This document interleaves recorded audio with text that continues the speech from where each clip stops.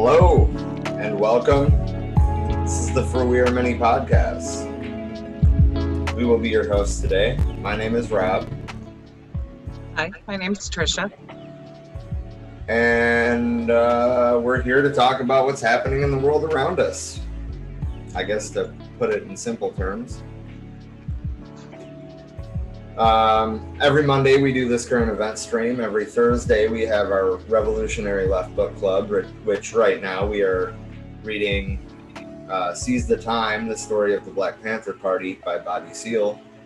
It's proven to be quite informative, and it's sparked a lot of good discussions. So if you haven't tuned into those yet, they're all available on our YouTube and our Facebook. They're all available on podcast platforms. I encourage you to check those out, as well as our historical pieces. Speaking of which, we have a follow-up to the Pullman strike piece coming out on Wednesday. That's part 1 of 2 in a series of the evolution of Eugene Debs after the Pullman strike. What else do we have coming up, Trisha?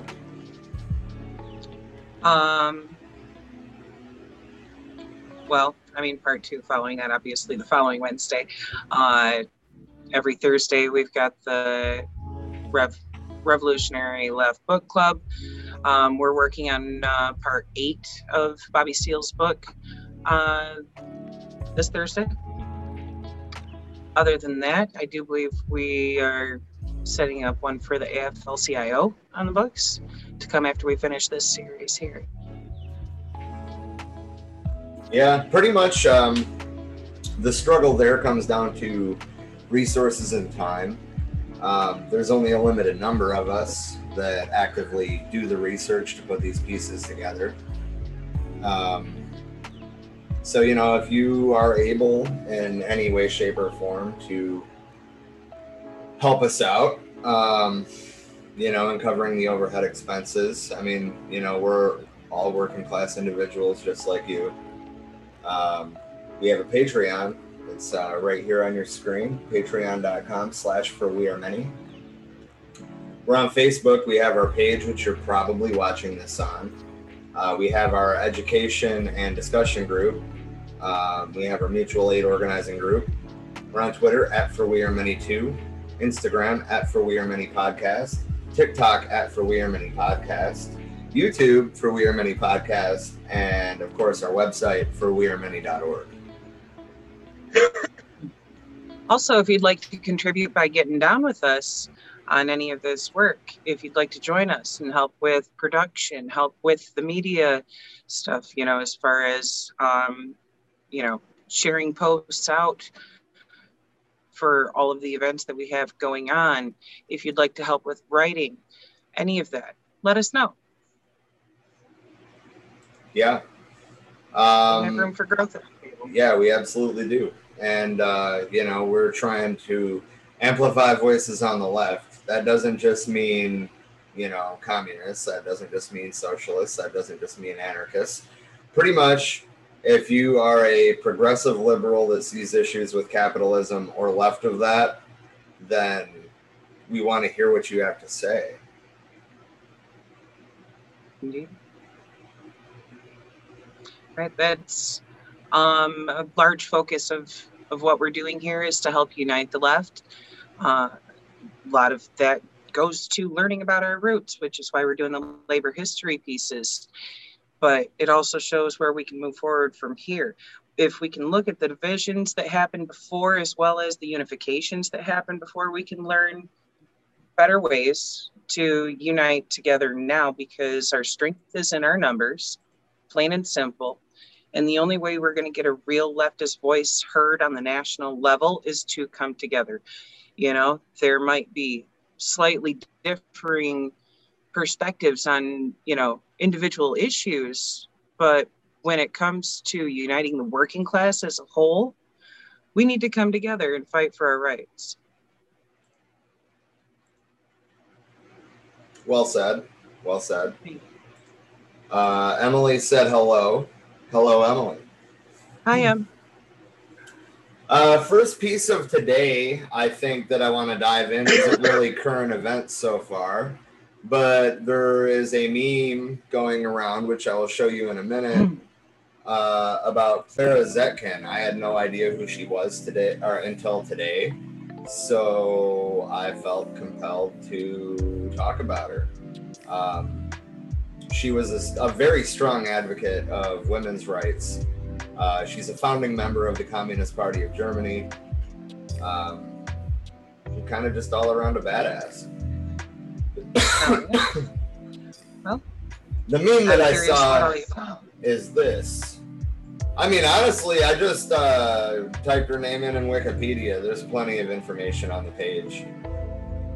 Right on. But yeah, that's let's see.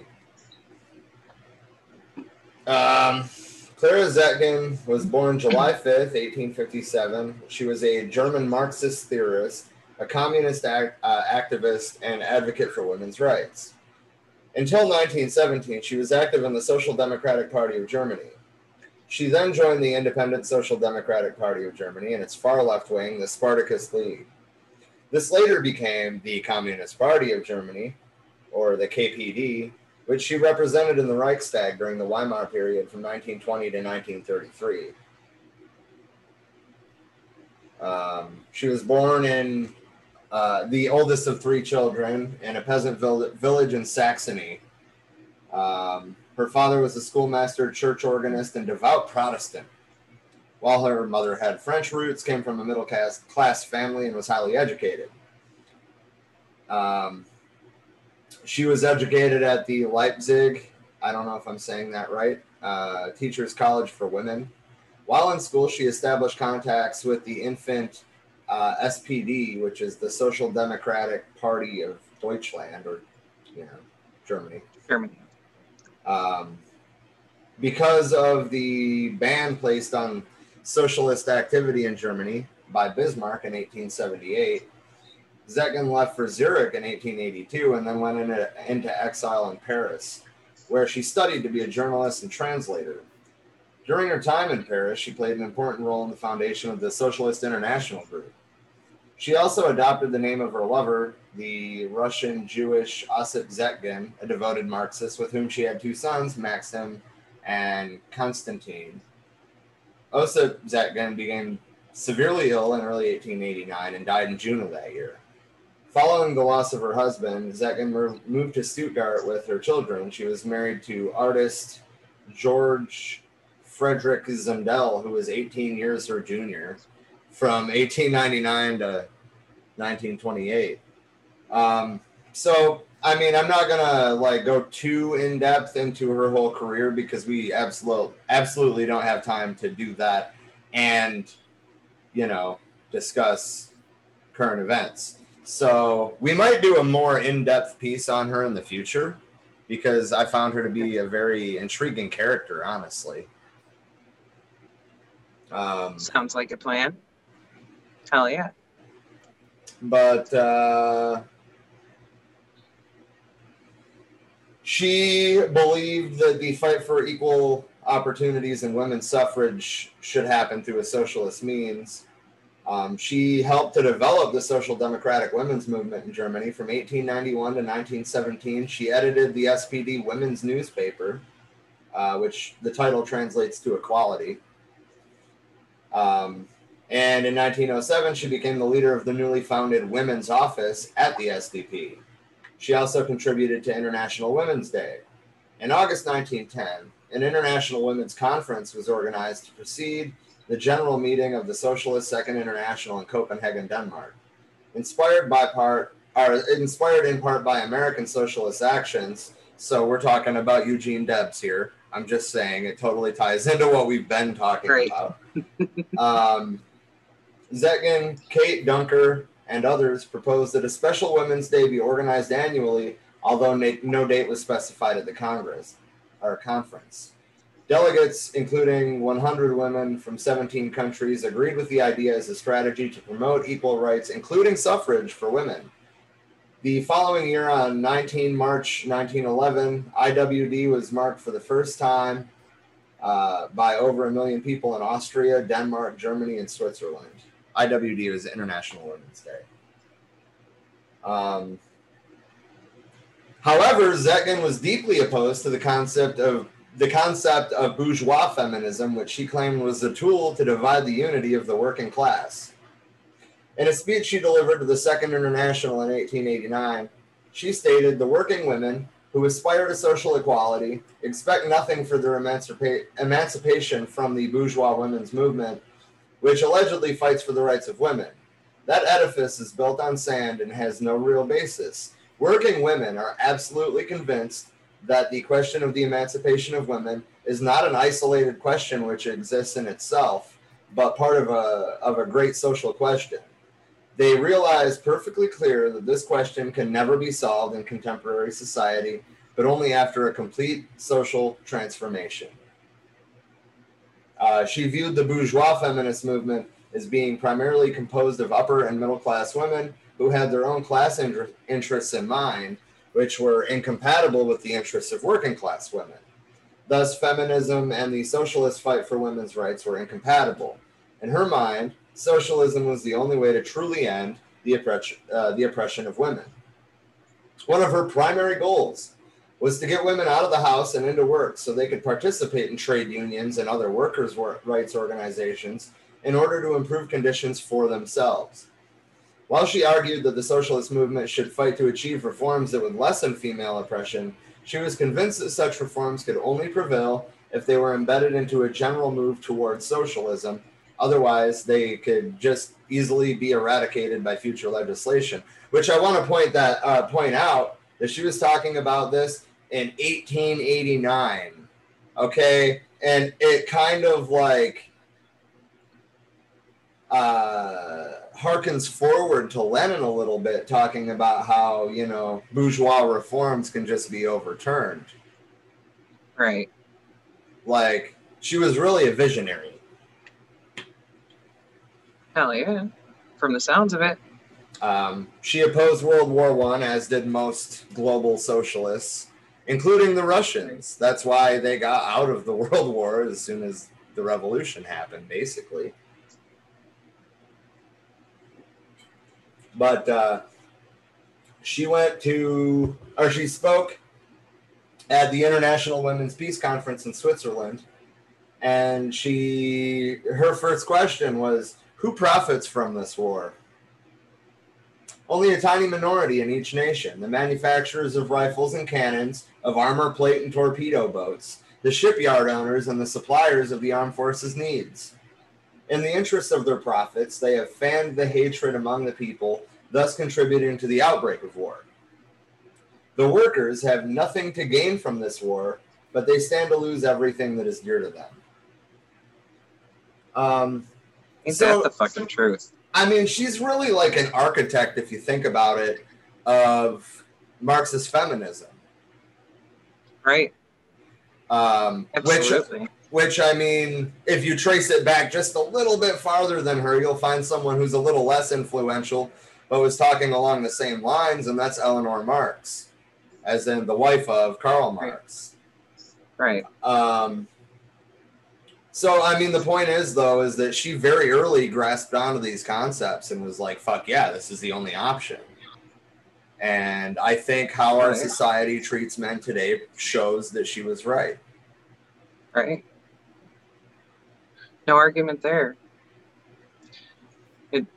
It's kind of prophetic, the things that she was speaking on that we're still working on in some areas today.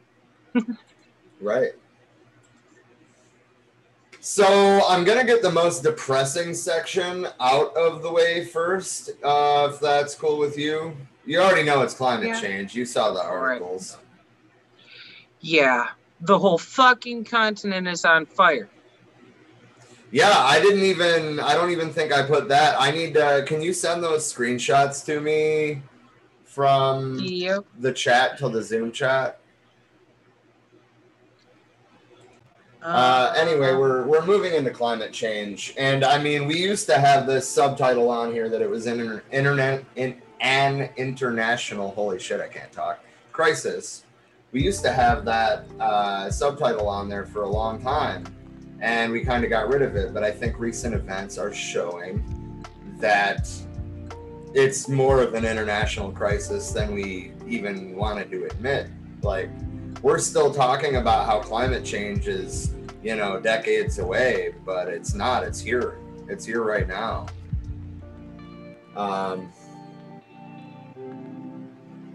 Give me just a second. By the way, I'm going to have to join again from my phone in order to pop those in there. So just a heads up, I'll be in the waiting room again in a moment. I just made you co-host. You can let yourself in. Cool, that works. Well, fine then. So I guess the first place to start in my mind is with the heat records being set in the Pacific Northwest. And I mean, this article that I'm using as a source for this only briefly, yes, Natalie, we see your comment. But they only briefly talk about Canada, and they only talk about the British Columbia village of Lytton, which we have a whole nother story about with images here in a minute. It's a terrible situation there. Oh, damn paywalls. I should have known. I read it for free on my phone earlier. Hold on.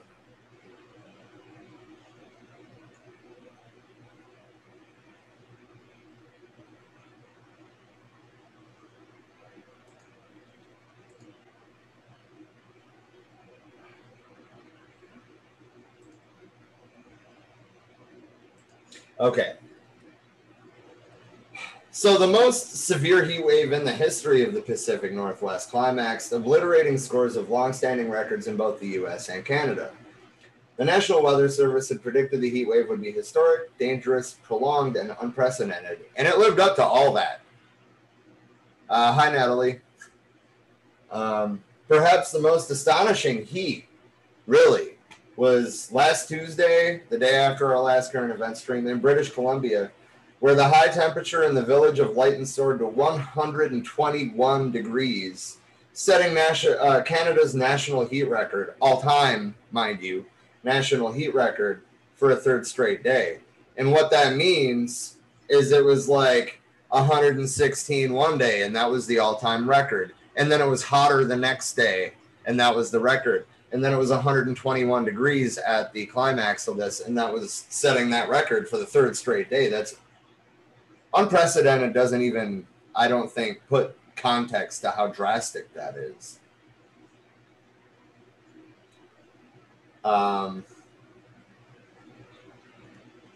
It's one of the things that still blows my mind when people try to deny climate change. Like, wait, what? Are you paying attention? So this next sentence, though, coming from the Washington Post, mind you, this temperature is more extreme than the all-time high in Las Vegas, which is 117. Holy shit. Yeah. And that's a recent record, too, in Vegas. As they've rapidly expanded, they're facing the same kind of, you know, urban heat island effects as we're seeing here in Phoenix. And James, I believe everybody does still have all their fingers after yesterday. I hope so. Okay. So I'm going to screen share this for a second. Look at this map. Okay, so in comparison to Lytton, British Columbia, which is way up here north of Washington State, right up here, it was 121 degrees on June 29th.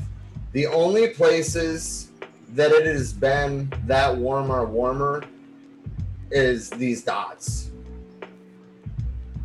There's a couple, you know, in the middle of the country that have tied it. Sorry. You're good.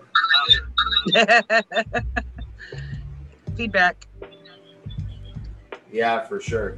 But anyway, the only places that it's been warmer than that are in Arizona, California, and Nevada. That's it. The only places in the United States where it has been warmer, or Canada, that has been warmer than Lytton was the other day. And that's obscene.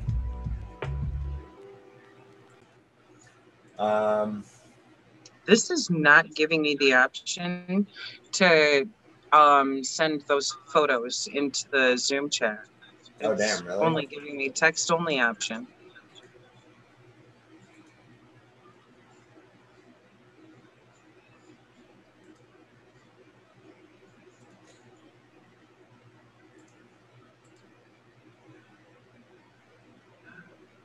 And I don't have my laptop logged into it either. As far, I don't even have that logged into Messenger.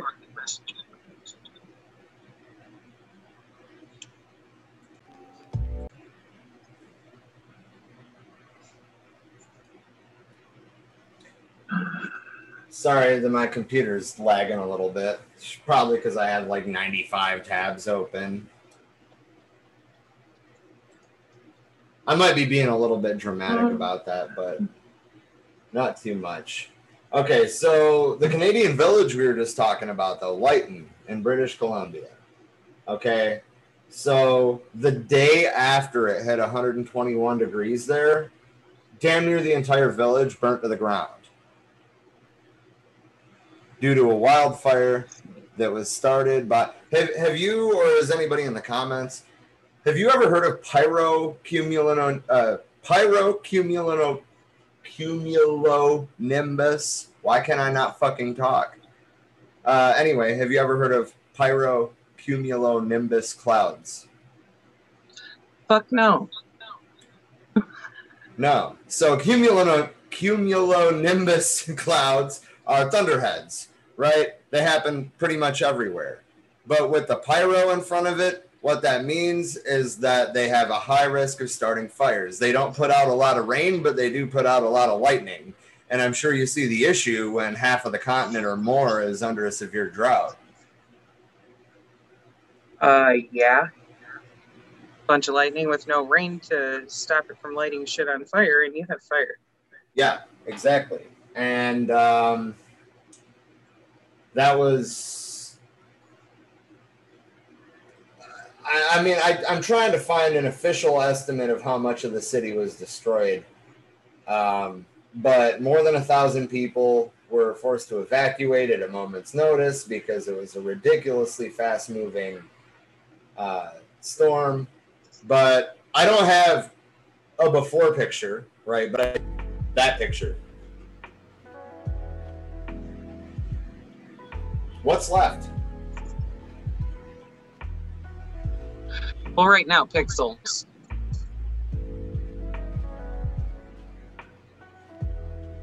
Well, shit. Yeah, it's just a little slow to load. Indeed. But I'm going to scroll back up and play this video anyway. We do not own the rights to this. This is CNN. I believe it to be public domain and fair use because it's news reporting. I just wanted to put that out there in case Facebook tries to fuck with us.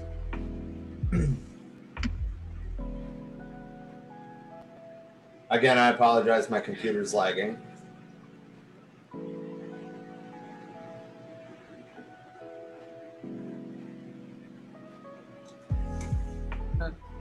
Not like you have any control over it.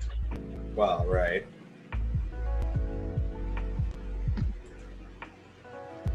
Probably has more to do with how many people in your area are currently online versus even what you're just running on yours. Yeah.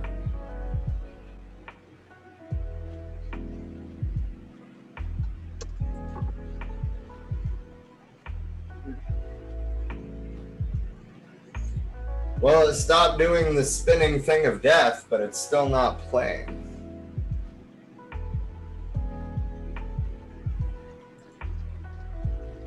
How?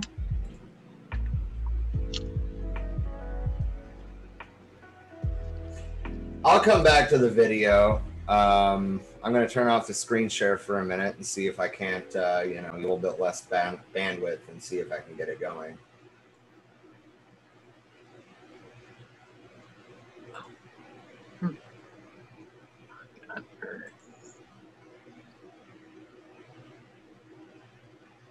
Page unresponsive. Okay, well, that explains it, doesn't it? It's not me. It's CNN's website. Ah, that would explain it.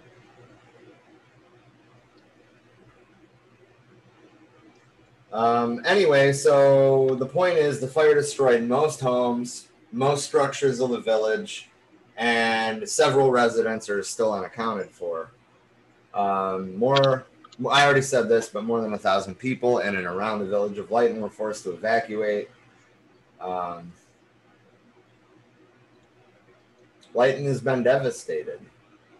What I tried to show you was an aerial photo taken from a helicopter on July 1st. And I mean, I can count 3 buildings that are still standing.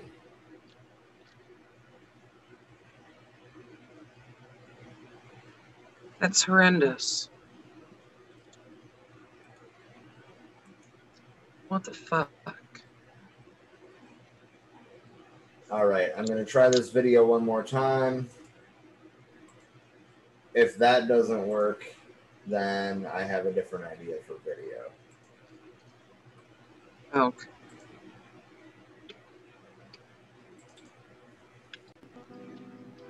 It's doing the spinny thing again.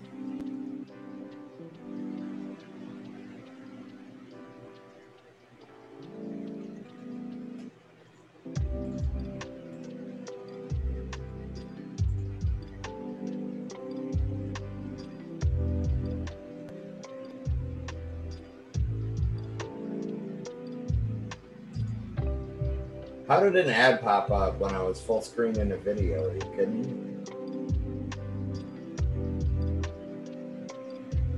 Because capitalism. Yeah, looks like that's not The opportunity they can take to make a pop-up window come.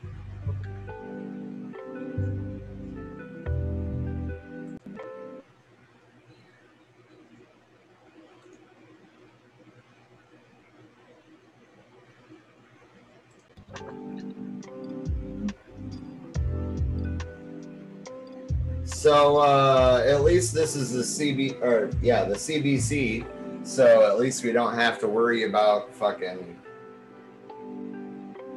whether or not. We do begin with the latest on a wildfire disaster in British Columbia. It's in the community of Lytton, the place that just recorded the 3 hottest days ever in this country. Those ones have just gone. The whole village is going. The whole town is on fire. I've ordered the town evacuated, and I told everyone as I was leaving town to leave. It took like a whole 15 minutes from, the first sign of smoke to all of a sudden there being fire, everywhere. Well, that was the Lytton mayor speaking with CBC News last night, and he tells us wind-driven wildfire raced in the community in minutes. The flames coming in a wall a meter high. Susana De Silva tells us people who had just made it through days of temperatures topping 49 degrees have had to flee with what they could carry. They said it's coming this way fast. Let's get out of here. Well, stories are emerging of frantic moments in the village of Lytton as they only had minutes to get out from the moment that people first saw that first sign of smoke to the time that they were seeing fire destroying buildings in the community. Some of them say they had less than 10 minutes, barely enough time to get themselves out, let alone family pets that were left behind, mementos, photographs, things that people had to leave behind as they all had to scramble to get out of that community. And those forced to flee headed into whichever community that they were able to get. We've heard about people heading into Boston Bar, heading into Lillooet, into Merritt. In Lillooet, we understand that that community quickly rushed to help those arriving, shocked still about what they had just seen happen in their community, bringing them water, food, whatever they could do to try to help. There has been an evacuation center set up in the community of Merritt. People are being asked, even if they aren't going to stay there, to register so that they can keep track of the people who are in that community, ensure that everyone did in fact get out safely. Now, of course, forest fires have been the fear here in this this province as it has been gripped by record-breaking temperatures, and nowhere more record-breaking than in the community of Lytton, which set records for the entire country for the hottest ever 3 days in a row. So some of the perhaps driest conditions that community has ever seen. There had already been a fire burning near that community for a number of days. It's not clear what has caused this new fire, but everyone's saying winds that were blowing at the time about 70 kilometers an hour whipped up that fire so quickly people were left scrambling. But there are a number of fires burning right now throughout the province. Dozens have been set in just the last couple of days, and overnight there were lightning strikes and expected to be many more starts over the next few hours. Susanna De Silva, CBC News, Hope. Yeah, so, like, y'all, that's some crazy fucking shit, right? Like, I'm not the only one thinking that. Yeah, it is.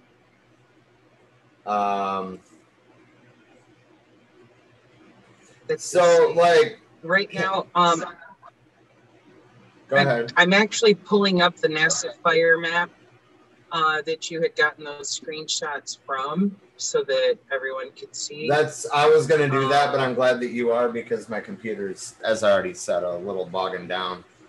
But I was thinking about just downloading the images and, you know, putting them in a slide.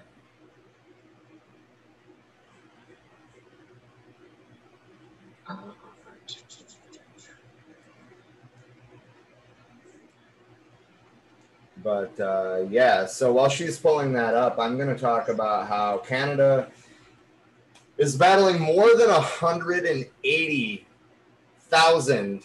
No, why did I say 1,000? I don't know why I said that, not 1,000. Canada is battling more than 180 wildfires. And their death toll through these heat waves is already in the hundreds. And they still haven't accounted for everybody that was in some of the places that were evacuated. So the death toll is already in the hundreds, and that's before the fires. If I'm going to screen share this now. All right. Oh, if you're done screen sharing there, this one right here. Okay. Now you can see on this page, this is over the last week. It's kind of hard actually to see how many red dots are lost in there because of the yellow ones. Well, that's true, but why is it a different scale than it was showing me? Because remember, mine was flames and red dots instead of red dots and yellow dots. Right. I'm not sure. It's literally the same website, so I'm not sure.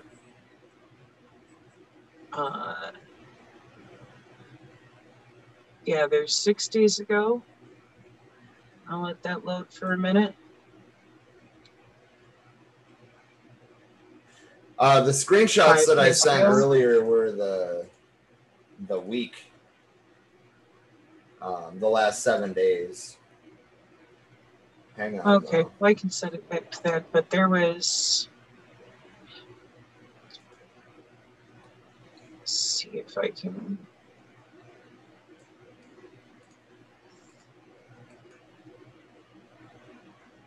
Maybe this is it. Gridded fire hotspots. Okay, so yellow means there's at least one there, going all the way up to red, meaning over 100 fires in that area. So if that. Are you sure that's not like 100 acres or something like that? It just says fire count. Oh, it just says fire count. Part. Okay, yeah. Okay, weird. So like, just I'm confused still as to why mine showed up with, well, I guess to be fair, that was the mobile site. But instead of yellow dots and red dots, it was flames for large events and red dots for small events. But the point is that there are hundreds and hundreds of fires all through the western U.S., including fucking Canada, including fucking Alaska. Right. See right up through there. On the screenshot that I took earlier, I'm counting 1, 2, 3, 4, 5, 6, 7 large fires in Alaska. You can't even count how many are in British Columbia, down through California and Arizona. But I mean, it's insane. Let's see if this will actually read it on here, because this is your screenshot from earlier with all those huge flames. You can see that clearly.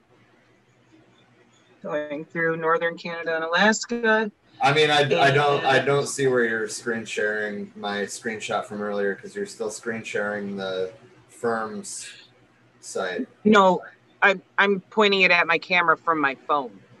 I pulled up your actual. I see. Yeah. There, and that's just the U.S. I have the other one actually. Hold on. Yeah, the other one I had up a second ago, but yeah.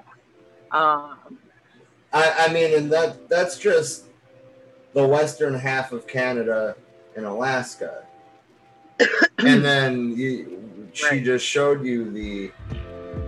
Right, and this with all the rest of that, like the entire fucking country is on fire. Everywhere. Yeah, but fucking where?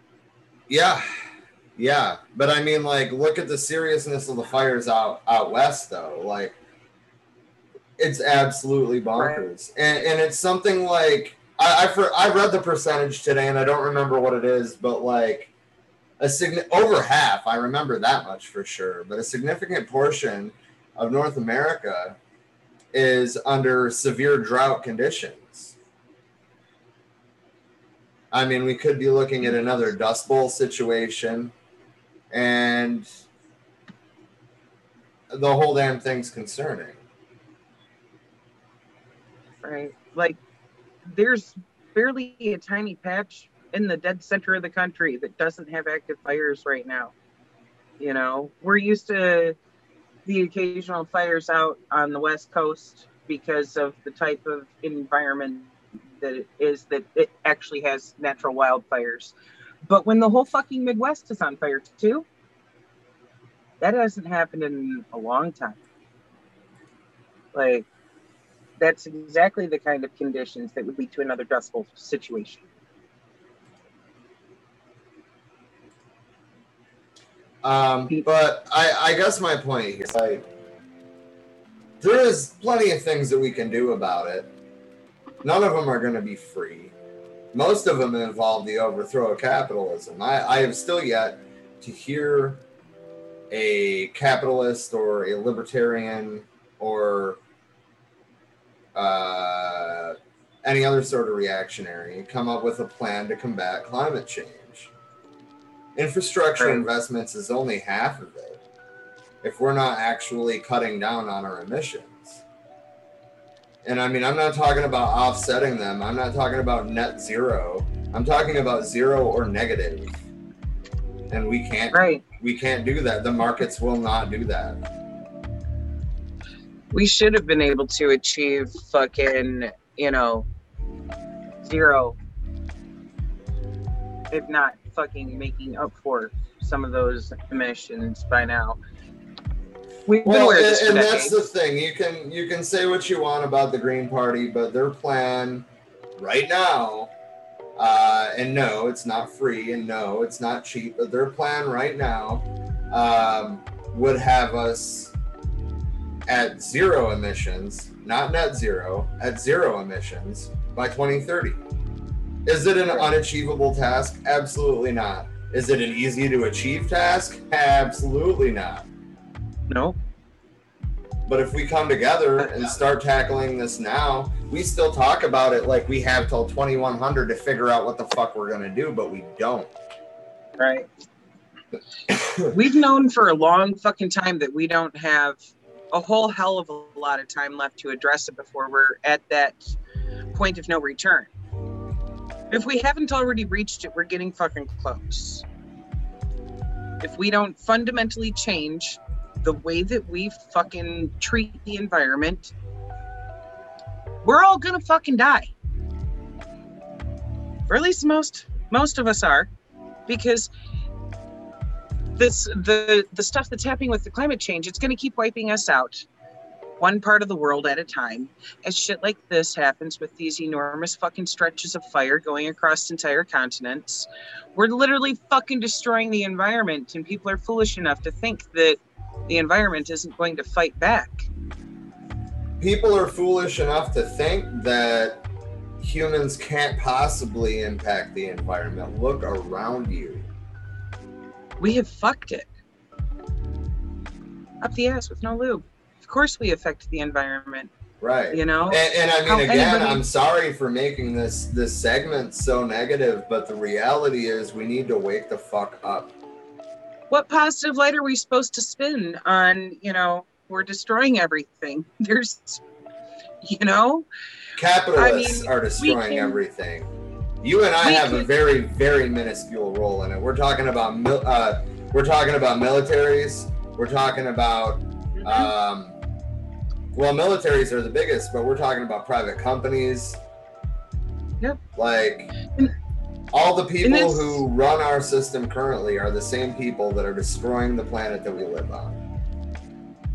Well, if we wanted to just be trying to share oochie coochie good feel shit, all butterflies and fucking rainbows, we could have, you know, a segment every fucking week that is doing nothing but highlighting certain people who are starting to do the right things when it comes to how they handle, you know, their own life, their own fucking emissions, their own fucking China product. Right. And I mean, they still have a long way to go too. Right. But they're the only years behind fucking them ones. at least. Exactly. Just in automotive emissions, we're 30 years at least behind them. But we could do that. But the fact of the matter is that even highlighting those few good stories that we could tell, that's not going to make significant enough change, because like you just pointed out, the biggest fucking producers of toxic waste destroying the environment is the governments with, you know, the military shit and with corporations. We have to put a stop to their fucking significant abuse of the environment before any of the little things that we can do at home are going to add up enough to make a fucking difference. And I'm not saying it's pointless to recycle or anything like that. It's absolutely not. Please fucking keep doing so. Please keep pocketing a significant. Oh yes, that for sure. I used to be so bad about that. Like, be a fucking adult, be responsible with your shit and dispose of it properly. But you can't do that alone. You have to fucking confront the massive fucking exploitation of Mother Earth by governments and fucking corporations. And until that happens, we're still on the path to fucked. Yeah. Excuse me a minute, I gotta turn some more light on, because right now I look like I'm day glow red. The red on the screen is reflecting all off my face, and just I look like a lobster over here. I added the little sunflower to this thing here, if you didn't notice that. Obviously I did notice that. Yeah. Anyway, shit, that's not I love Emily's sunflower, man. I don't know if you noticed, I've been incorporating that in more of the posters. It fits. I dig it. So Robert said, hey, China is a great example. Look at their de-desertification program. I don't know literally anything about that. I will have to look into it, but I do know that they have taken an eco-conscious, at least, approach. Right. And that's kind of better than any of us can say right now.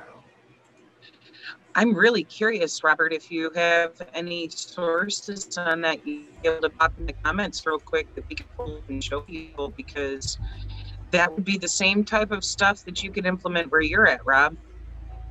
Yeah. You know?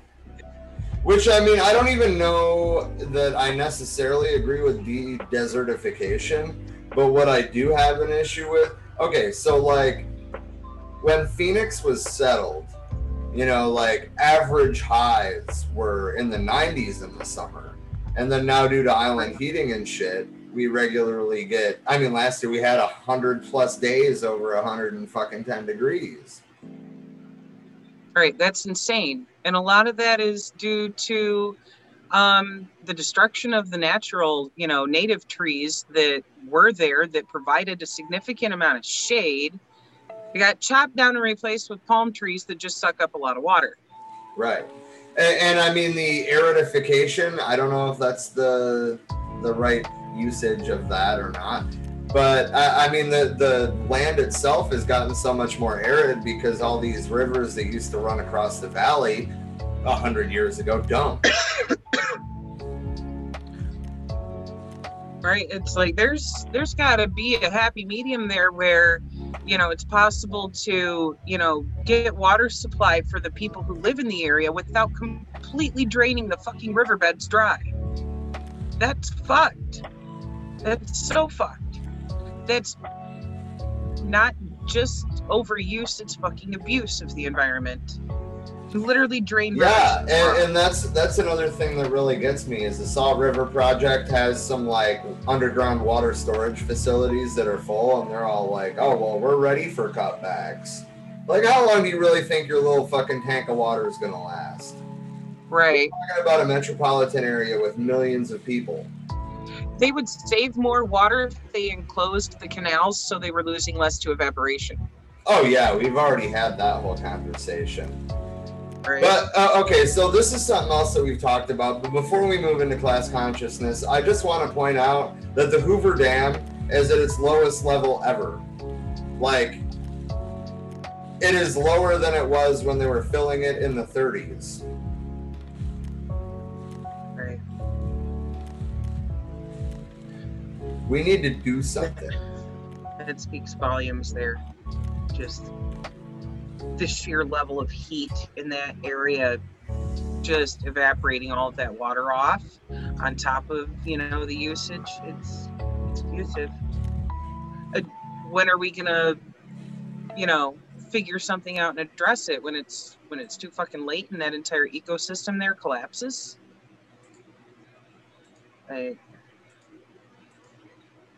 It's just fucked. The extent that humans are willing to push shit too out of a desire for comfortability.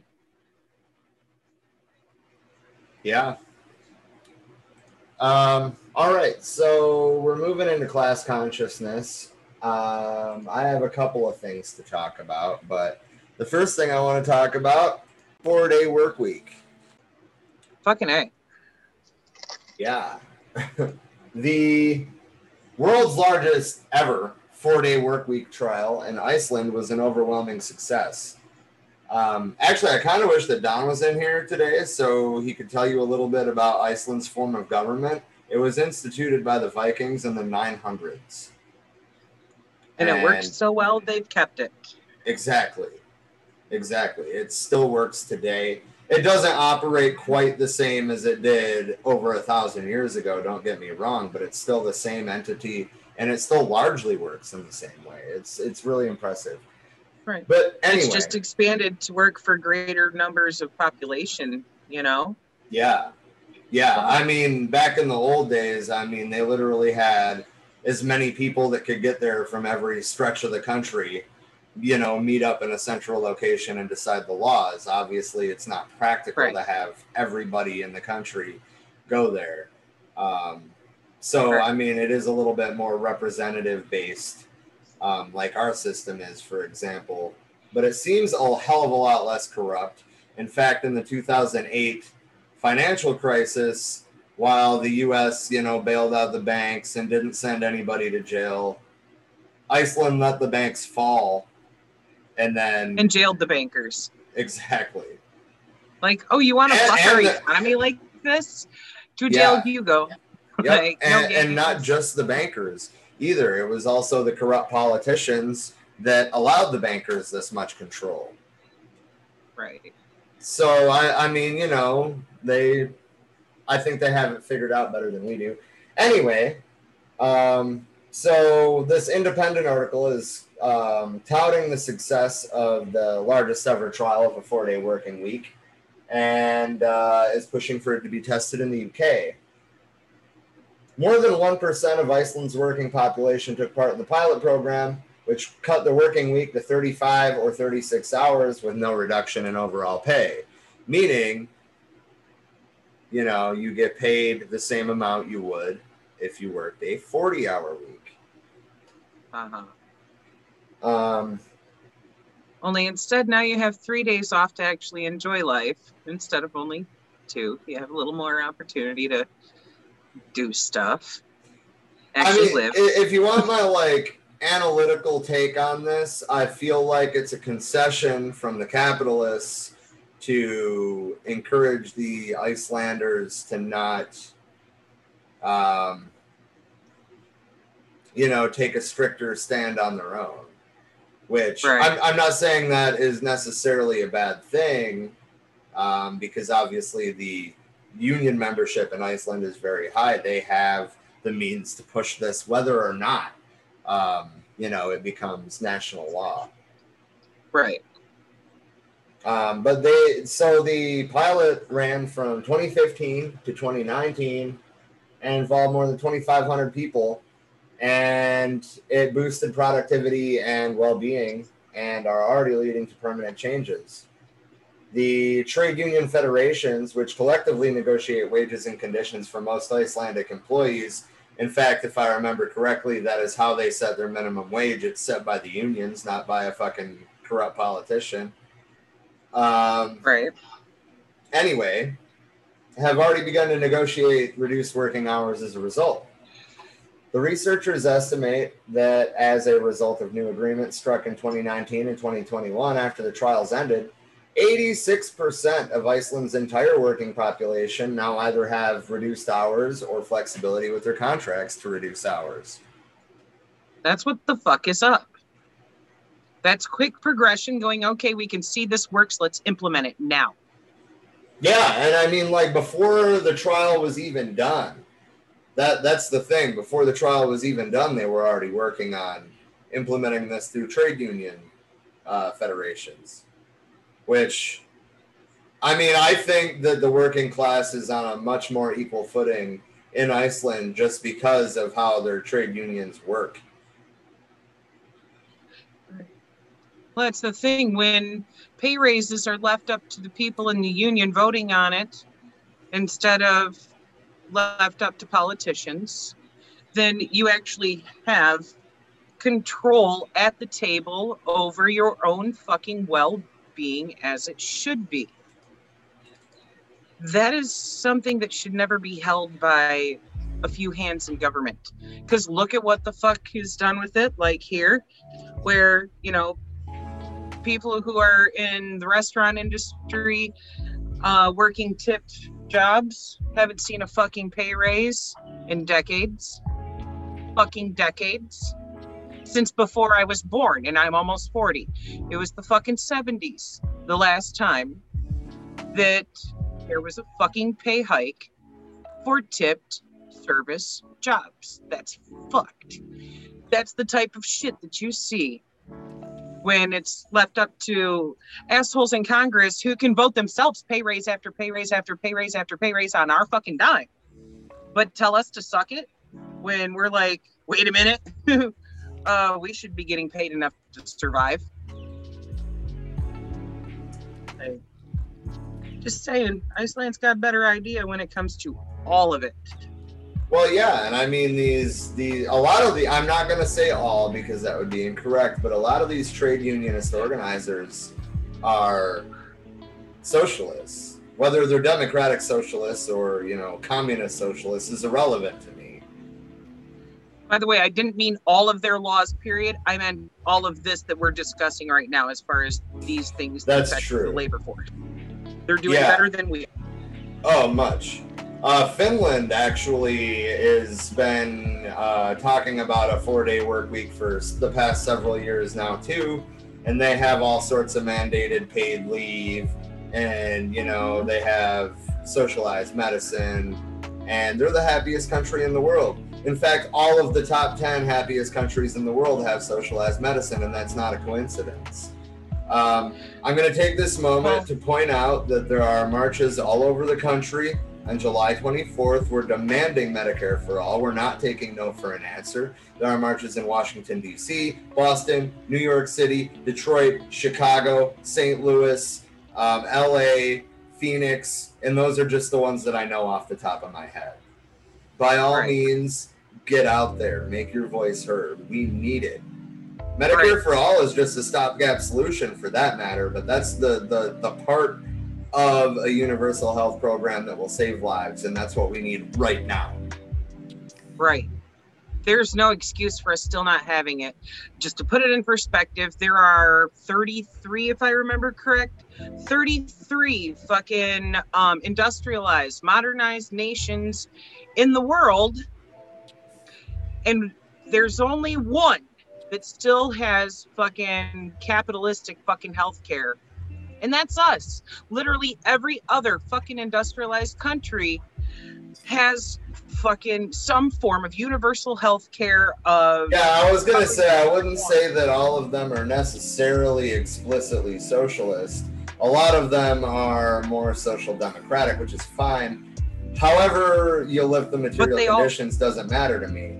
I would prefer it more like Cuba, where there's not some cat on top making a bunch of money off of it. But at least you can take the social democratic route and rein that in. We could be paying $30 for insulin like the rest of the fucking world instead of $600. What is wrong with you people? Right. Not you people, but like the people that make these laws. Right. That's just fucking insane. And to even think about, okay, I've got friends who have little kids that are diabetic, that are insulin dependent. Like, single moms who, you know, that's a rent payment, bro. Fucking, you know, like to have to pay that out of pocket if you don't have insurance coverage, what are you supposed to do? Or if your insurance doesn't cover insulin for whatever reason, I'm sure it's I'm sure it's a situation that exists. Right. That's the thing. There's no excuse for shit that costs very little to produce being sold at fucking exponentially fucking high profit margins in the pharmacy. Fuck that. If you don't have insurance, you should be able to fucking walk in and buy it for its actual cost to produce it of that $30 or less. Or less, yeah. I mean, like I said, in those systems, there's usually some sort of profit margin, which I fundamentally disagree with, but I mean, if there's going to be a profit margin, make it a little one. Fuck. Right. And I don't know, maybe make it where the profit margins have to be reinvested in some manner, like in, you know, developing new medications for certain diseases, or reinvested in, you know, programs to actually help cover more medical care for those who don't have coverage, something, you know. That money should be reinvested into the system, not being used to line the pocket of a fucking CEO. Yeah. It's just fucked. It's so fucked that we I was allow going to health. put this under international, but before we move to the next story, I actually, since we're talking about socialist healthcare, I want to look at this week's Cuba vaccine distribution. Right. Oh, ow. Fuck. Don't mind me moving all over the place over here. Sciatic nerves are on fire. So the last update on the map for Cuba was 2 days ago. And this week, I think it's probably going to slow down. Okay, so the process to become fully vaccinated in Cuba is 8 weeks. Because you get your first shot, then you wait 2 weeks, then you get your second shot, then you wait 2 weeks, then you get your third shot, then you wait 2 weeks. Wait, so that's 6 weeks, right? Am I crazy? I said 8, whatever. The point is, it's been like 9 weeks, right? And it takes 6 weeks to get fully vaccinated in Cuba, or more. And they have over 1.5 million people vaccinated already. That's 13.8% of the population. In a very short period of time. Yeah, in a very short period of time. They didn't start till May 7th. We're at eight or 9 weeks right now. I think it's 8. Yeah, it's 8. We're at 8 weeks right now, and they're already at 13.8% fully vaccinated. Total doses given is at 6.57 million. For a country that, you know, we always say, and our narratives in America, that is, not you and I per se, but the American narrative is that they're such a poor country that they can't take care of their citizens, but they're rolling out the vaccine more effectively than we are without a profit motive. Right. Ours is entirely a profit motive. I don't know what the government paid a private healthcare company for my vaccine or for your vaccine, but they're getting paid for every single one. There is a profit margin. That's the very design of it. That's why we couldn't give our vaccine to Cuba, because they don't have the money to pay for it. Like, it's not actually free to anybody, even though, you know, they say, come get your shot for free. Well, no, we're paying for it in our tax dollars. And instead of merely paying for the cost of production with our tax dollars, like they are in Cuba, we're paying for a profit margin for CEOs to profiteer off of exploiting a fucking pandemic. Let's just watch the numbers and see how much these fucking big pharma companies explode as far as, you know, their profit margins over the next year or two, raking in all this COVID money. And that's part of why our recovery process costs so much more. Yeah. Trisha, do you mind diving into the next story? I put it in the Zoom chat. Give me just a second to pull it up, and I will screen share. Well, you don't necessarily need to screen share. I mean, just, you know, take the information from it. That being said, I will screen share an image of the building because I kind of like what they've done with it. Right, that's kind of nifty. McDonald's restaurant gets converted into a food bank to feed the hungry. Look at that. I dig it. One McDonald's location in Marseille, France, has adopted a cashless system in that it doesn't take in any payment from diners, as La Pré M is a food bank. In a former life, the McDonald's outlet opened in 1992 in a poverty-hit neighborhood of a predominantly Muslim community. When it shut down in 2018, it left many out of income or job opportunities. An organizer of the food bank told Vice that the other alternative to find work in the neighborhood was a local hypermarket. To protest the restaurant's closure, manager Kamel Gamari, who was employed at the McDonald's at 16 years old and had worked there for the next 2 decades, covered himself in gasoline and locked himself in, threatening to set himself on fire, according to Forbes. More employees would join him over the weeks. They took up an even more meaningful approach when the pandemic hit. The McDonald's location was rebranded to La Pré M, the After M, is what that translates to, and transformed into a food bank to nourish residents. Farmers donated fruits and vegetables, shops sent in food, while locals offered money to finance the campaign. By the 5th week of its opening, La Pré M had already served at least 100,000 people.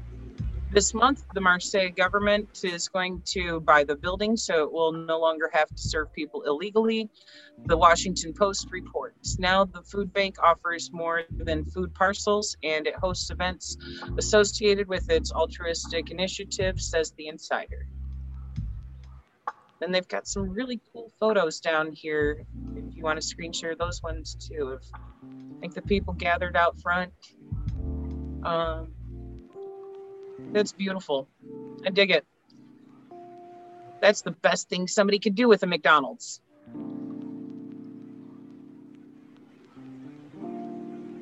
Fucking dope. Are you there? You're not there. I just noticed that Rob walked away. I had the other screen pulled up. Let's see here. I'm going to that down. Screen share. This right here. So you guys can see these other pics here. Check that out. Crowd gathered there. Celebrating their community coming together. That's beautiful. Here.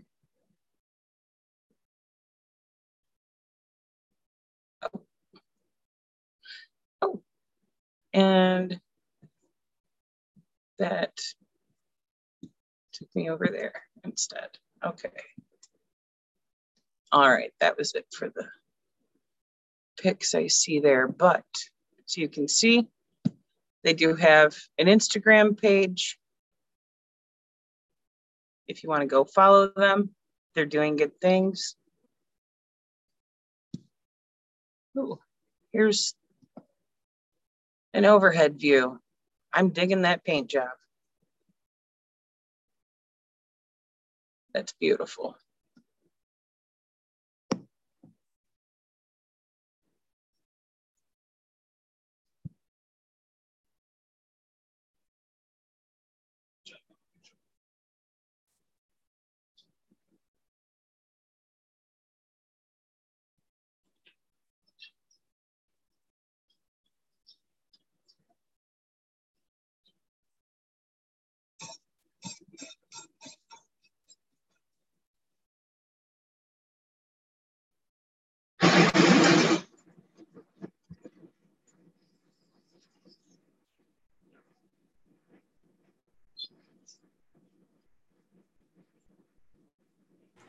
I'm back. I see. I'm sharing some video from the restaurant's Instagram.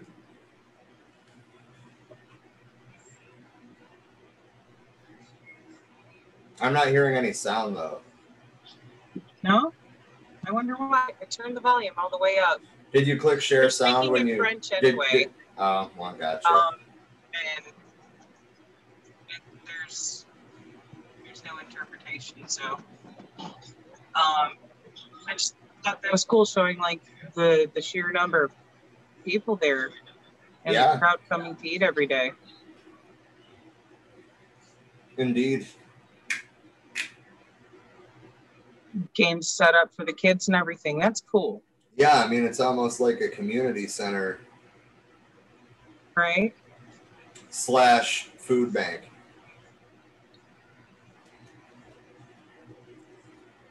And that's the kind of thing I find inspiring, you know, when people are actually like building community.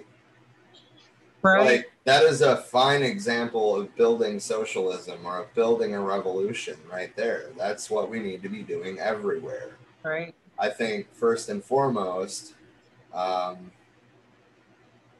that's what we should focus on, I guess is what I'm trying to say. Right. Because they didn't just come there to feed the community. They're doing activities together. They're giving people some beautiful things to do with their time together, you know. Look at that. That is one hell of a uniting force. I dig it. Yeah, hell yeah. Okay. I will end the screen share there.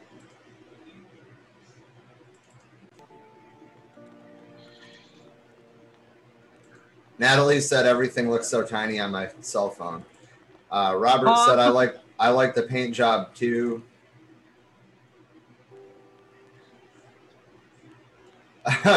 Actually, yeah. I'm glad you brought this up, Natalie. With the U.S. government still sanctioning Cuba is a disgrace, something like 56 years now. Yeah, because the U.S. or companies in the U.S. had planted or installed the Batista regime. You got a little bit of echo going on there. I don't know if... Do I? Yeah. I haven't heard it at all until just now. I turned the volume up because I was having a hard time hearing you. Is that better? Yeah. Yeah, I don't hear it now. Anyway, the U.S. government sanctioning Cuba, it's not even just the U.S. government. We're just the spearhead of it. And we talk about how poor Cuba is, but like we never acknowledge how that's not due to socialism or even due to an authoritarian regime. It's due to sanctions. They have no trade almost with the outside world since the fall of the Soviet bloc, and it's been 30 years and they're still keeping their people fed. I don't want to hear shit about how Cuba can't take care of their people. Right. The fact of the matter is, how that really needs to be painted is, look at how much they're able to do with how little that we've literally, allowed them to have, because we have blocked their trade in so many fucking, directions. Now look what they can do. If they can do that with that little bit of financing, look at what the fuck we can do here. One of the wealthiest nations in the fucking country. One of the wealthiest nations in the country. Or, I'm sorry, one of the wealthiest nations in the world. You know what I mean? Smoke another one. I should smoke another one. But, you know what I mean? It's fucking sad that this is one of the wealthiest nations on the face of the entire fucking planet. And we have more fucking, poverty, homelessness, hunger, things like that going on than is that we point at, not us, you and I, but, America in general, the media, the government, point at and go, oh, look at these guys are, a poor country. Well,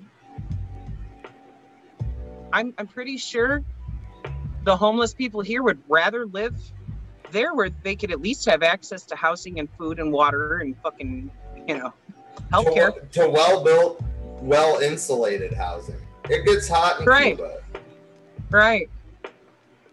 Natalie said the USA wants it to fail in fear of socialism taking over, and I think that's exactly what it is. And I think it speaks a lot to the spirit of Cuba, communist or not, that they exist as an anti-imperial state 90 miles off our coast. That's why we don't like it. It's right on our back door. Right. And a lot of that Red Scare shit wasn't necessarily working on people who were questioning that fucking propaganda and going, well, wait a minute. Like the things that were being purported in the media of, oh, look at these poor people. They were forced to move out of Cuba. Well, no, not those poor people. Those were the capitalists who were not being allowed to continue to exploit the fuck out of the working class there and got told, get bent. If you want to somebody... to just add context to that, Fidel Castro's government tried to purchase above market value all of those capitalist properties with bonds, because the Batista regime ransacked the Cuban treasury when they fled the fucking country. Right. But Fidel Castro and his band of revolutionaries, before even instituting the revolutionary government, offered to buy those lands above market value, and the capitalists said no. So then they went in and took it, and we try to paint them as the bad guy. It's their fucking island. Right. They've got every right to say, no, we're not going to allow you small handful of people to exploit the ever-living fuck out of everybody else. No, if you want to fucking exploit people, go somewhere where you're still being allowed to exploit people. Bye. And those people come here and cry about, oh, I was made to leave my country. Motherfucker, you were exploiting the country.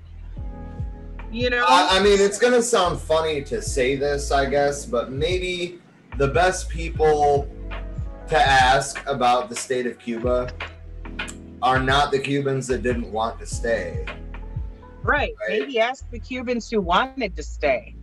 Right. Ask the Cubans that still live there. Is there dissent against the government? Of course there is. Has the government made oversteps in terms of repression? Of course it has. But you have to look at the reasons why. Not to try to justify that, but it's not like anybody who speaks out in any way against the government just gets thrown in jail indefinitely. I'm not saying... Right back. Sorry, somebody's knocking on the door. I'll be right back. You're good. But I mean, I'm not going to say that doesn't happen at all. And I do think that it's a problem that it does happen at all. But with that being said, you have to look at the context in which these situations happened. You have to look at the fact that Cuba had been under colonial rule, whether it was Spanish or American, it doesn't fucking matter. They had been under colonial rule for over 400 years. They wanted their independence. And they saw that the best way to defend that independence was through a Marxist-Leninist state. I'm not going to hate on them for that. I think that Cuba would look a lot different today had they not taken that route. Anyway, so I guess I was gonna put this in international happenings as well, but I'm just gonna do it now. I'm pulling up the video, but I'm sure most of you have heard at this point about the portal to hell that opened in the Gulf of Mexico. But I'm gonna play a video of it, and we're gonna talk about it a little bit.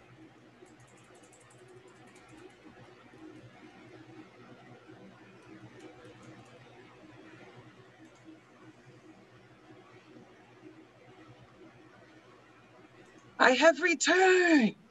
Indeed. I'm pulling up the video for that fire in the Gulf of Mexico. The portal to hell, as I have been referring to it. Like we haven't fucked the Gulf enough already in previous years. Right, BP Look at left this shit show. BP left a bathtub ring of oil, or was it Shell? I know it was one of the two. But either way, it was BP. Either way, one of them Shell left got bought out by BP, so same difference at this point. Mergers and acquisitions. Fair. But either way, they already left a bathtub ring around the Gulf of Mexico. And this was actually Pemex, I think is what it's called. It's a state-owned oil company. Basically what had happened was, Robert said it was BP. Thank you for checking me on that. And yeah, exactly. They're still cleaning it up. They're still fucking cleaning it up. So Pemex is a state-owned petroleum company owned by the Mexican state. It was seized. It was seized by the state. They had been foreign-owned oil entities, but basically at one point Mexico was like, no, we're not going to allow you to fucking exploit our land. So now they're exploiting their own land. And a gas pipeline ruptured, an underwater gas pipeline ruptured, and somehow caught on fire. And this is the scene. Give me just a second to share. Right. This is something I would have never thought was possible. But here it is.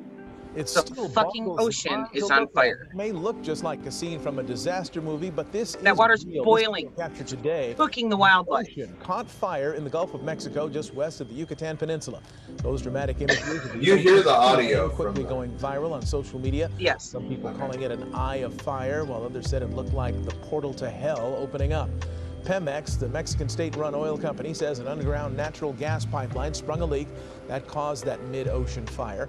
A number of firefighting boats pumped water onto the fire for nearly 5 hours until it was eventually extinguished. They put out a fire on the ocean. An oil platform nearby not damaged. Hello, I'm Mark Brown. Time out. On the ocean, in the ocean. In the ocean. That water, as you were already pointing out, was fucking boiling. It took them 5 hours to put it out. And they haven't even started the investigation yet. It is planned. I will give them credit there. But they haven't even started the investigation yet into the potential impact on marine wildlife, which I can only imagine is catastrophic. Yeah. Think about, okay, this is a region where already due to global warming, we've been seeing the coral being bleached to death by rising ocean temperatures. for many years now.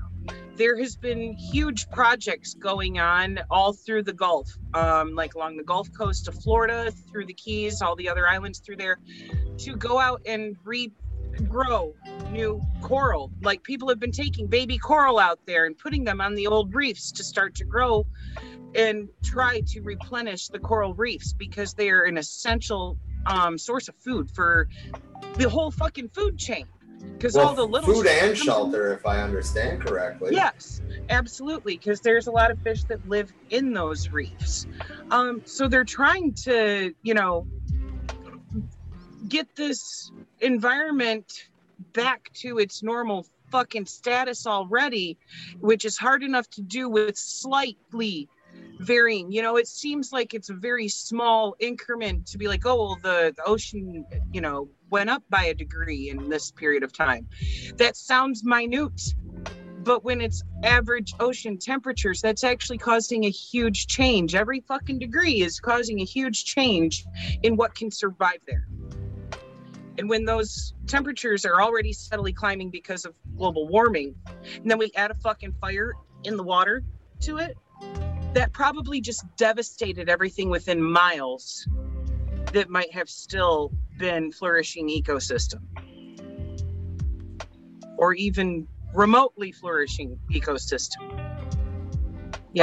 Robert said, I'm a fish keeper. This isn't good. All the dead fish will raise pH and nitrites. Yep. Yeah. But yeah, I mean, the ocean, I guess just to piggyback off of what you were already saying, the ocean is a very delicate ecosystem, which is already being upended by climate change as it is. And to just have, a chunk of the ocean boiling for hours cannot possibly be good. I'm concerned to see how that's going to affect ocean currents, frankly, because a lot of those are temperature driven. Yeah.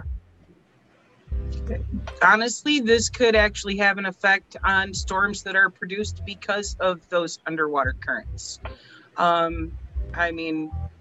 Doesn't matter whether we're talking about air or water, either way, it is still basically a fluid. Gases are just a fluid that is basically thin enough for you to be able to breathe it. But either way, the way that it operates when hot meets cold is the same. They influence each other when it comes to these tropical fucking storms. And this asshole oil company might have just fucked things a lot more than just what we can see right now in present time of, fucking ocean setting on fire. Well, warmer waters tend to move towards the poles anyway, right? Like, that's what powers the currents. So what happens if there isn't enough cold at the poles to, send the currents back to the equator? Well, first, what we're most likely to see is that causing greater damage to the icebergs, and melting them more so from below, just like what we were talking about a few months ago of what's above surface level isn't all that's melting, it's melting underwater too. So we could see potential rises in ocean levels from that, losing more of our Arctic and Antarctic ice, more ecosystem there. For sea levels, actually this is a fact that I learned because of the building in Miami collapsing, right? But sea levels in Miami have already risen by about 3 inches, right? And with that being said, they also have been having freak tides where on a full moon or a new moon, it'll go in further than it normally does. And most of Miami-Dade County, 97% of it, I think, is under a foot above sea level. So if we're talking about 3 feet of ocean, potentially in the next 200 years, 3 feet of ocean rise globally would decimate almost every major populated place. Yeah. And it's making me think of one of those end of the world movies where everything froze over due to shit like this happening, and I can't think of the fucking name of it right now. Day After Tomorrow. That one. Yeah. That one. that's the type of shit that could be triggered by these changes that are happening now. That could be triggered by it, but so could a mass increase in temperature that doesn't necessarily come back down in a normal wave. Because like the Earth does go through cycles, but this is an extreme cycle, and we don't know how far it's going to swing one way before it swings back the other way. Right, and part of the problem too being just how precarious that is of these factors coming into play together, that it could snap it in either fucking direction, and either way would be devastating. Indeed. I think though I'm going to move on to U.S. happenings. Okay. I actually don't have as much as you would expect to talk about in this section because, well, yeah. Anyway, we were just talking about the Miami condo. The rest of the building that had partially collapsed was blown up last night because they didn't want to take any risks with the tropical storm possibly, coming that way. So they wanted to get it demolished before that. And they had to pause the search to do that. But it's also been like 4 or 5 days since they found anybody alive in the wreckage. And there's still well over 100 people missing in the wreckage. And now they just blew up the rest of the building on them. So. No, not on them. No, they had to avoid an entire part of the rubble because they were concerned that the rest of the building was going to fall down on it. So what they did was they put charges on the other side of the building on the foundation, so it fell the other way. Okay, that works. Yeah.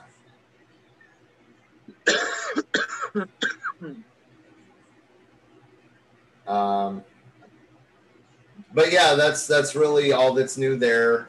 Is the chances of finding anybody alive at this point are very slim. But now they can check parts of the rubble that they haven't been able to check because the building is down. But depending on how Tropical Storm Elsa comes in, right now it's predicted to hit the west coast of Florida. So, I mean, other than some rain, they should be okay in Miami. But if it comes in, like straight on Miami or more up the east side of the coast, then that's going to hamper search and rescue efforts too. Right. And you got to think too that it's really not that far from the west coast to the east coast of Florida. especially right there. Miami is at like the very southern tip of the east coast. So, I mean, even if it comes slightly inland or, across the water there, it's going to be dumping a shit ton of bad weather onto Miami still. That's really not far to travel over land, especially for a huge tropical storm. If it gets up... And as we just said, 97% of Miami-Dade County is under 1 foot above sea level. Right. So, I mean, really any kind of storm surge there is going to be fucking catastrophic. Right. They don't have much room to play with when it comes to, their entire fucking waterfront washing the fuck away if shit hits them too hard. I mean, these are areas that they literally have to truck in sand from elsewhere to keep replenishing the beach, so there'll still be a beach there because they built a beach in basically a fucking swamp. Yeah. And then put heavy cement fucking buildings on there. Great planning. It's beyond ridiculous what we have done to our waterfronts, and then wonder why we're having so many issues. Yeah, absolutely.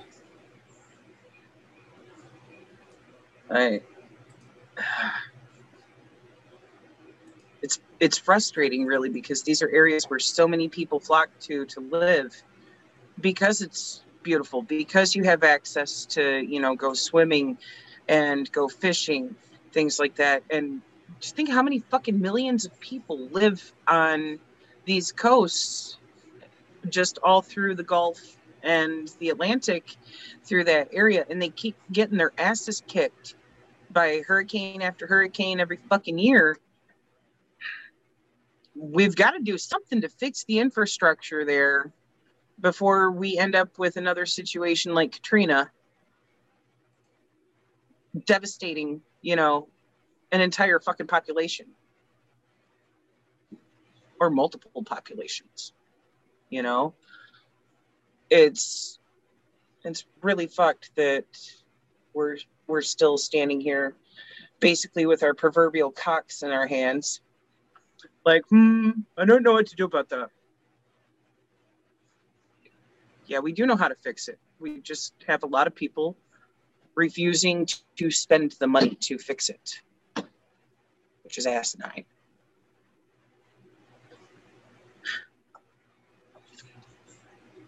Indeed. Oh, wow. So no wonder our fucking...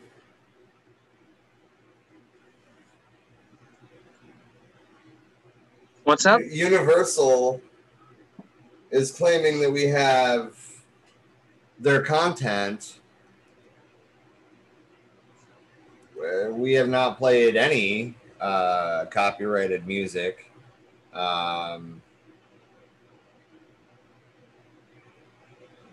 Yeah. In Universal, I'm sure as shit doesn't own the videos that we shared, like the one from Instagram that's owned by that, food bank co-op. That's their personal video, not Universal's. So what the hell is Universal claiming rights to? I don't know. It doesn't even say, but I'm disputing it right now. If you were watching this on Facebook, either come back, that should be taken care of momentarily. It says your video matches 43 seconds of video owned by L Universal Online. So that's even weirder. What? Yeah. My explanation was fair use, and we didn't play any copyrighted music. Right. So if you're listening to this on the podcast, this is the kind of thing that we go through fairly regularly with Facebook lately, and it's very frustrating. And that's why we're relying more and more on those podcast platforms moving forward. Right, because this is just like everything that we share, we are very careful to make sure, like, this is public access stuff. You could look it up yourself and play it on your own computer. You don't need us to access it. I mean, Robert can see it, and I would assume that Natalie can still see it because they're admins. I don't know how long it's going to be before it comes back up officially on YouTube, but we'll see when the numbers start going back up. Okay. I'm just going to continue anyway. Jeff Bezos stepped down as the boss of Amazon. Really? Yes. What? Now, that being said, I'm willing to bet that he didn't relinquish his stock control. Right. I'm willing to bet that he didn't relinquish his capital ownership of the company. I mean, he's still going to be funneling those fucking profits to his fucking dragon den. They'll keep making just as much fucking money, only now with doing no work. Yeah. Compared to the very little work he was doing before.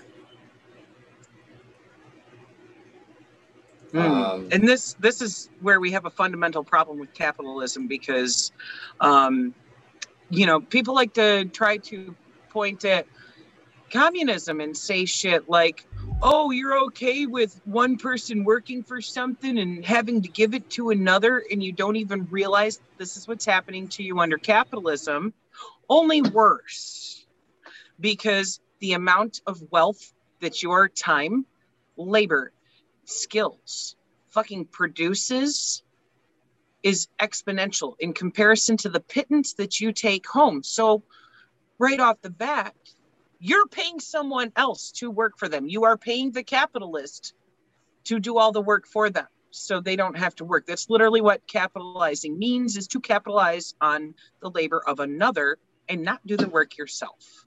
It's exploitation. I'd much rather have communism where I'm equal owner of the company that I'm working at and getting equal share of those profits, and the corporation itself paying taxes. We also need to address the income tax laws there, because those were only ever intended to be levied against the profit margins of corporations, not against your personal paycheck. That's a whole nother fucking rant. But you see where the problem lies. Right off the bat, you are paying someone else to sit on their fucking ass and collect everything you produce. Like Jeff Bezos. Now he's going to be doing even less now that he doesn't hold the office there of like running the company. Yeah, which that BBC article, that's what 90% of the article is about. Like, oh, well, he's done all this work for so long. He's pushed paper. Right. While other people do actual physical, manual fucking labor in the shipping, the packing, the fucking transportation of it. He's been sitting at a desk pushing paper.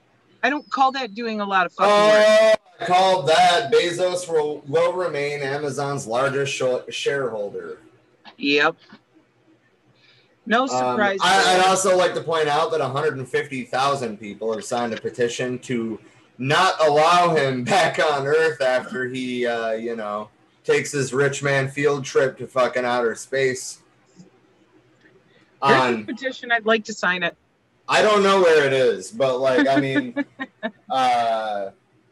like news outlets have been reporting on said petition. So I'm not sure where it is, but if you find it, you should post it in the group. Can we add an addendum that every bit of wealth that fucking gold hoarding dragon holds be distributed first, making sure that all the people who work at Amazon actually get enough fucking pay to fucking equal the value they have put into that company. Right. And anything else over and above that be distributed to every fucking community in which this company operates, and give back to those people too. Because fuck Jeff Bezos. Well, now it's fuck Andy Jassy. Because, I mean, Jeff Bezos molded this guy for 27 fucking years to take over the company. Oh, God. Yeah. It wasn't actually it wasn't actually the full 27 years, but... he's been groomed. Yeah. He's been groomed completely. Yeah, Bezos literally fucking molded this dude from a young age. Like, all right, you're ready to take over the company. It's a critical time. Does he even have kids?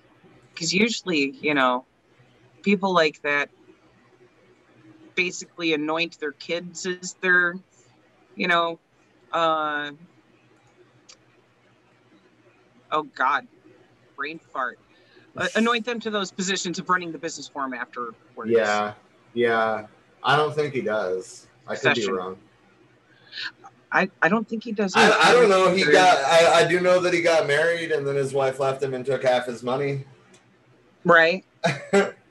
Right.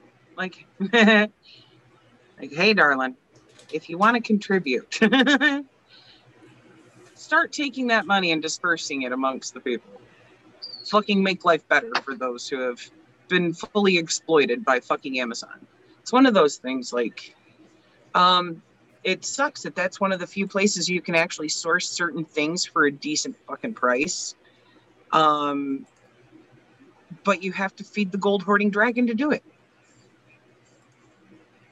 Like there's certain things like the Wobenzyme, this shit right here.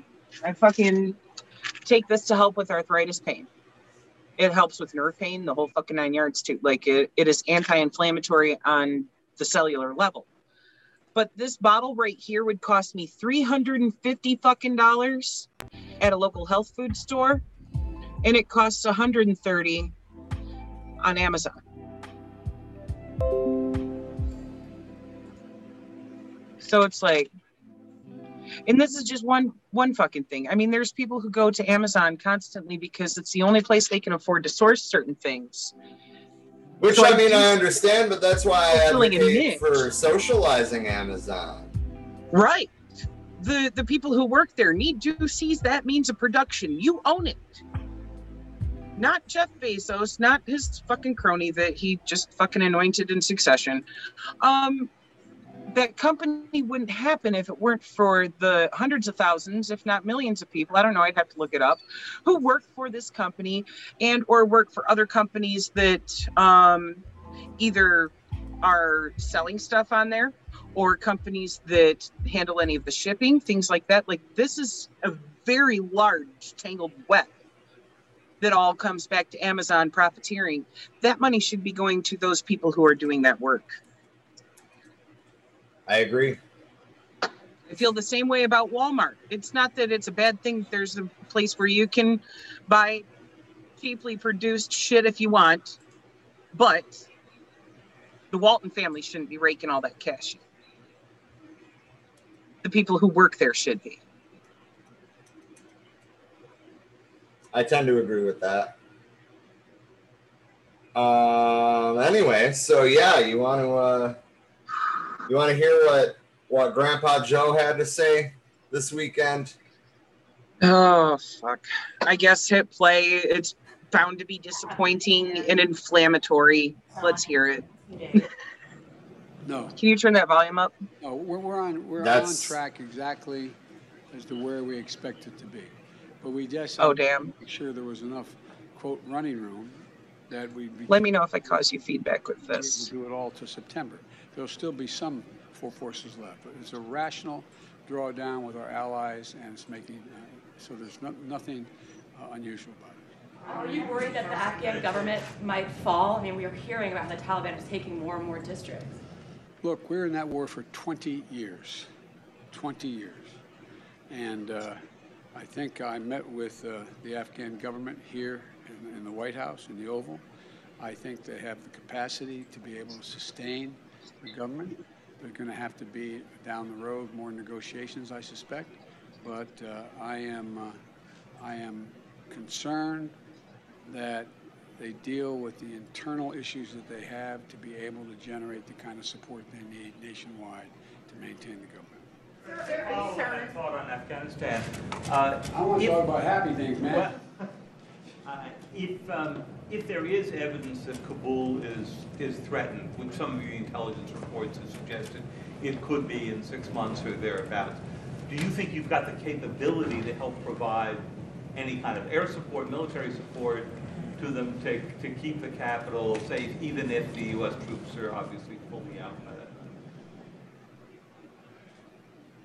We have worked out an over-horizon capacity that we can be value added, but the Afghans are going to have to be able to do it themselves with the Air Force they have, which you're helping them maintain. I'm not going to answer any more question on Afghanistan. Look, it's 4th of July. I'm concerned that you guys are asking me questions that I'll answer next week, but this is a holiday weekend. I'm going to celebrate it. There's great things happening. Economy's growing faster than any time. Doesn't this sound like Trump? We've got a record number of new jobs. COVID deaths are down 90%. Wages are up faster than any time in 15 years. We're bringing our troops home. We have all across America. People are going to ball games and doing good things. This is a good. I'll answer all your negative questions. Not negative. Your legitimate questions. I'll answer all your negative questions next week. Oh my God. Oh, oops. No, not negative, but yeah. No, you said what you meant the first time, asshole. You said what you fucking said, Joe. Right. God damn it. Just what the fuck? Oh, dude, it's just mind-blowing, right? Like, after he got frustrated there, it was exactly like watching a Trump speech. Oh, well, we're doing great things. We're doing great things. We did this great thing, and I did this great thing, and we're going to do this great thing, and we're going to ball games again. Like, great stuff all around. It'll We're be going to ball extraordinary. games again. You remember when Trump was like pushing to get the NFL back when people were dying of COVID? It's the same fucking thing, God. dude. It's the same thing. Motherfuckers think that sports ball is more important than lives themselves. It's like, get the fuck out of here. You know? This is what humanity has come to. Get the fuck out of here.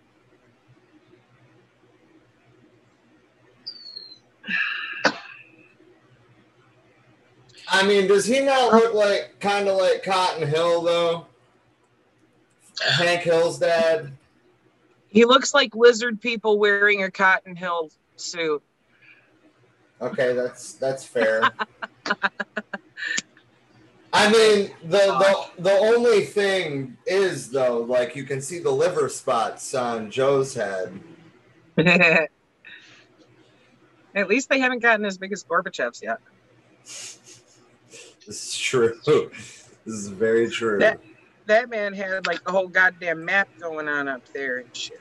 Like, all right. So tell me that this doesn't look like Joe Biden answering an uncomfortable question. A negative question? A negative question. As he would like to paint it. Like, how dare you ask me a bluntly honest fucking question? That's negativity. And this is when he's yelling at a worker in Detroit saying, I don't work for you.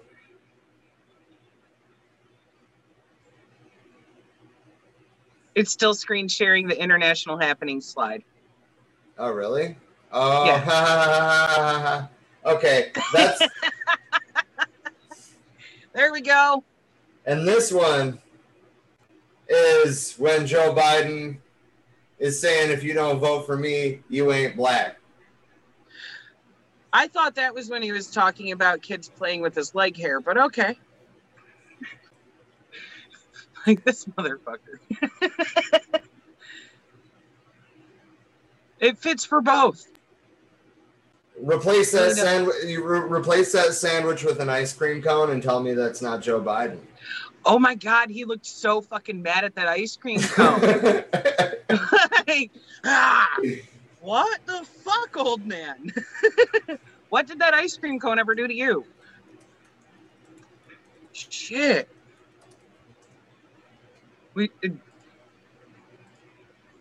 We need that picture now to show everybody so they know which one we're referencing. I'm working on it. I'm working on it. Okay.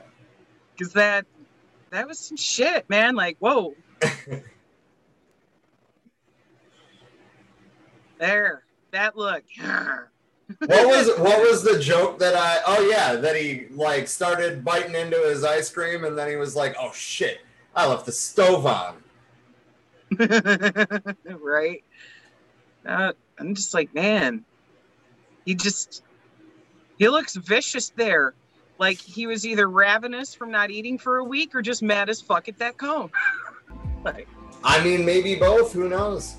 All right, I guess that's enough trolling Joe Biden for the moment. There's no such thing as too much, though. So.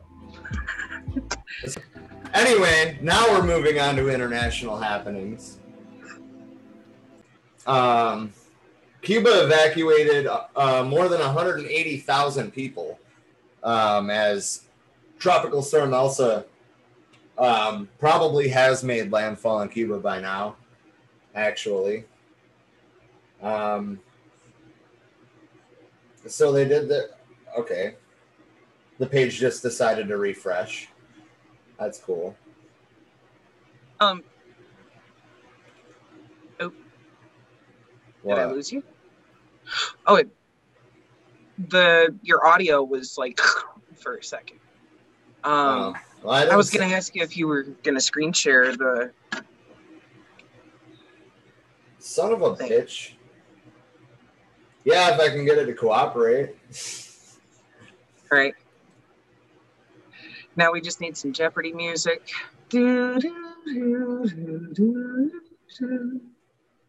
And we'll stop there so we don't get copyright fucking flag for that.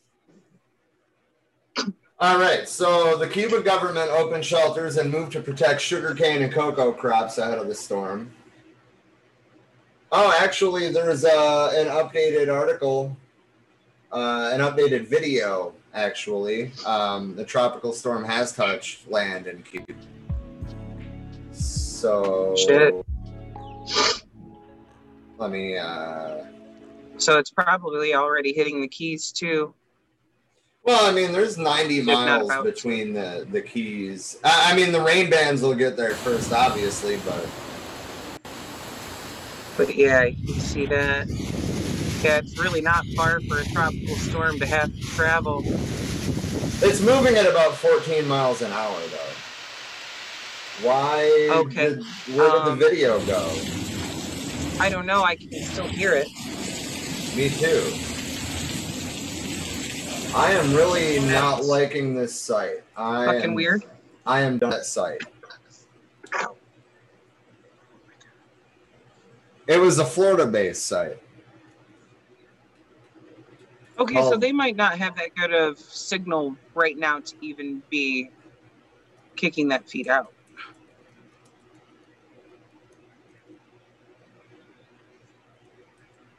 Well, it's not a live feed. Okay.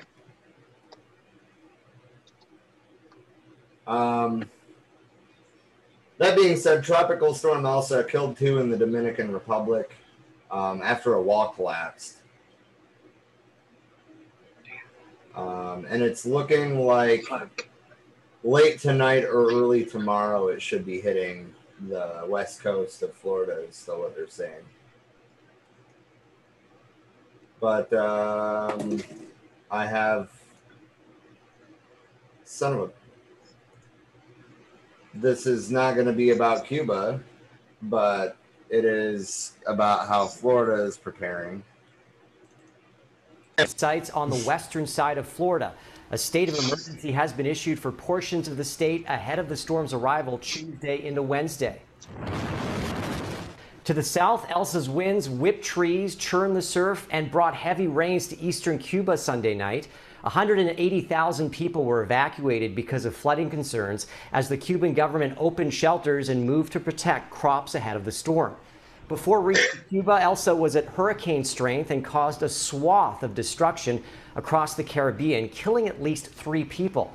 Elsa, the first hurricane to hit Barbados in over 60 years, was also the first hurricane of the Atlantic season and the earliest a 5th storm has been named on record. That typically happens in late August. These storms feed off of warm water, and this satellite image shows the storm has weakened, looking less organized as it moves over Cuba.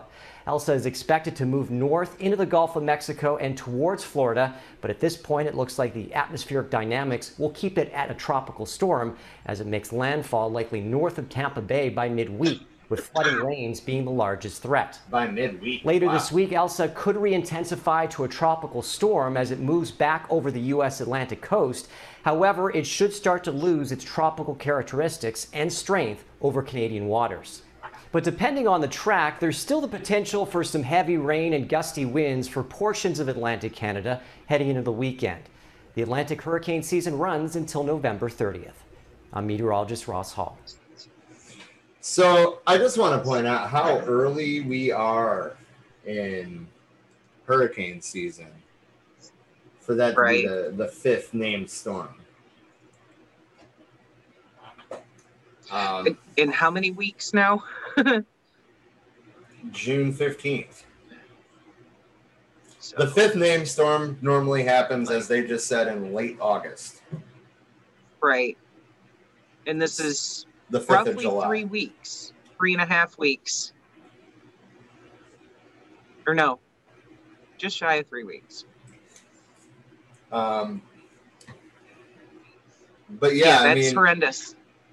And the strongest storms don't ever come early in the season. The strongest storms come later in the season. So I'm hoping that most of them don't make landfall. That's really all I can hope. Right.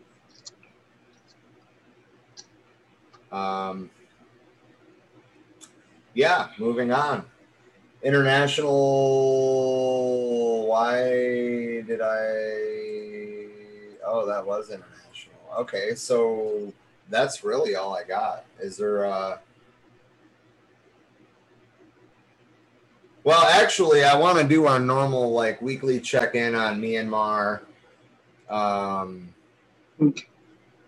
I do want to talk about the 100th anniversary of the Chinese Communist Party, though, because I've noticed some real hypocritical actions on social media pertaining to their celebrations. They put on some nice fireworks display and, you know, flew a bunch of red flags around, and apparently it's brainwashing and propaganda. But less than a week later, we did the same thing here like we do every year. Right. But it's not brainwashing and propaganda when we do it. No, that's just hypocrisy of, you know, the systemic racism going on there. Because literally it's always pointed at like that whenever it is a country that has a majority population of people with pigment. But it's okay for, you know, everybody in Walmart to bust out in song singing the national anthem, and that's not fucking being brainwashed. Okay. It's American exceptionalism.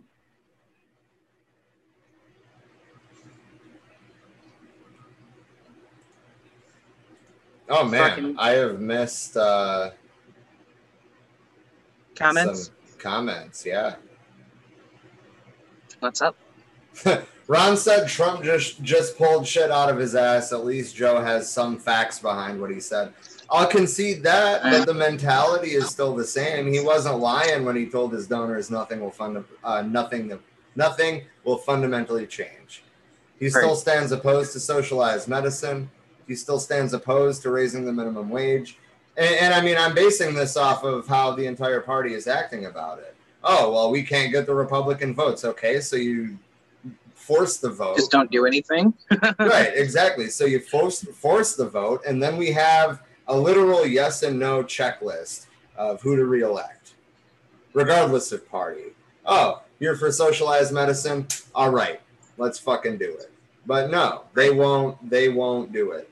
The Democrats will not do it. Well, there needs to be a cross-referencing fucking checklist also for campaign promises versus what did you actually fucking do? Because so far we're like 0 for 5 or 6, you know, and during campaign season, it's like, oh yeah, the Democratic Party's going to do this great shit. Sounds awesome. Here's a list.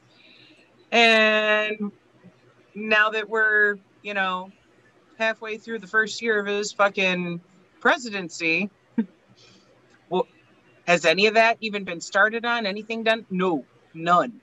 The Democratic Party turns around like, yeah, the best I can do is nothing. Right. And I mean, even the more progressive ones, I mean, I'll still always admire Bernie because, I mean, even if I currently don't think that he's far enough left, he was a key part of my radicalization, and I'm not going to try to denounce that at all. Plus, I mean, if we can't have him as president where he's at right now, you know, really should give him the Trump card, but it doesn't because the fucking Senate parliamentarian can overrule him. But that being said, I mean, Bernie has been trying to say if progressive demands aren't met, then he's not voting on the infrastructure bill. And they need his vote to pass anything. So, I mean, I'll give him credit, but where is AOC taking that same line? Instead, AOC is talking to media, talking about how Joe Biden's doing such a great job and denouncing the socialists, saying that they, you know, haven't achieved anything, yada, yada, yada, instead of like talking about why. Which is also funny because she describes herself as a democratic socialist and then says that socialists don't accomplish anything. She's too busy sucking on the DNC's proverbial cock right now. She's gone full DNC bootlicker, however the fuck you want to put it. If there is an opportunity to get the fuck in line with the party instead of, I don't know, in line with her own campaign promises, she takes the party. And then Nina Turner is, she released her official platform the other day, and she's talking about making Medicare for all a state-by-state basis. Like, her campaign includes advocating for state-level legislatures to implement a Medicare for all policy. I see that as far more far-fetched than getting it done at the federal level. Right. Not to mention it doesn't go far enough because, okay, like for example, right now, if you're say on Medicaid in Michigan, your Medicaid's only good in Michigan. If you're out of state and get sick or injured, you're fucked until you get back home because you don't have any coverage. State by state level does not go far enough. Doesn't fucking help. I totally agree. So like, I mean, I guess what I'm trying to say is that the rift between the actual left and the Democrats is coming to the fore again. Yeah. The only reason any actual leftists were involved with the DNC at all was Bernie's presidential campaigns, was the campaigns of the squad, who I'm not saying that they all have gone back on their campaign promises, but most of them have. And then, you know, Nina Turner is saying, oh, if you're disappointed in AOC, you're going to be disappointed in me. And then less than a week later, she releases her platform advocating for a state-level Medicare for all. Are you fucking kidding me? Like, you're taking these barely socialist to begin with policies that are already watered down by trying to make them palatable for the Democratic Party, right? And then you're weakening them even more. We don't need this kind of step-by-step reform that's going to get overturned in the next election cycle. We need lasting change. But Rob, this is the DNC's fucking play-by-play, directly from their playbook of if you're starting with half measures, you better quarter them and then eighth them and then cut them down to a 16th. Isn't that a Dean joke? I don't know. I feel like I've heard Dean do that. Maybe Dean's just on my mind. I miss you, Dean. I know that you're probably going to listen to this eventually, and I miss you. I miss you too, man. Like, dude, I miss him. I miss Austin, you know, which at least Austin's gotten to join us a couple of times recently. But, like, yeah, it's not the same without having the whole crew. I agree. But yeah, who knows? That very well could be a Deanism. It wouldn't surprise me. It just fucking entered brain, exited mouth, because no filter. And so if he has said that before, he would not be wrong. It's just an observation that the DNC just starts from a fucking compromised position in every fucking facet. Doesn't matter what problem they're supposedly addressing. And I mean, I do understand that we have to start somewhere to drag what's left of our democracy from the far right that it's been beaten to over the last 30 or 40 years especially.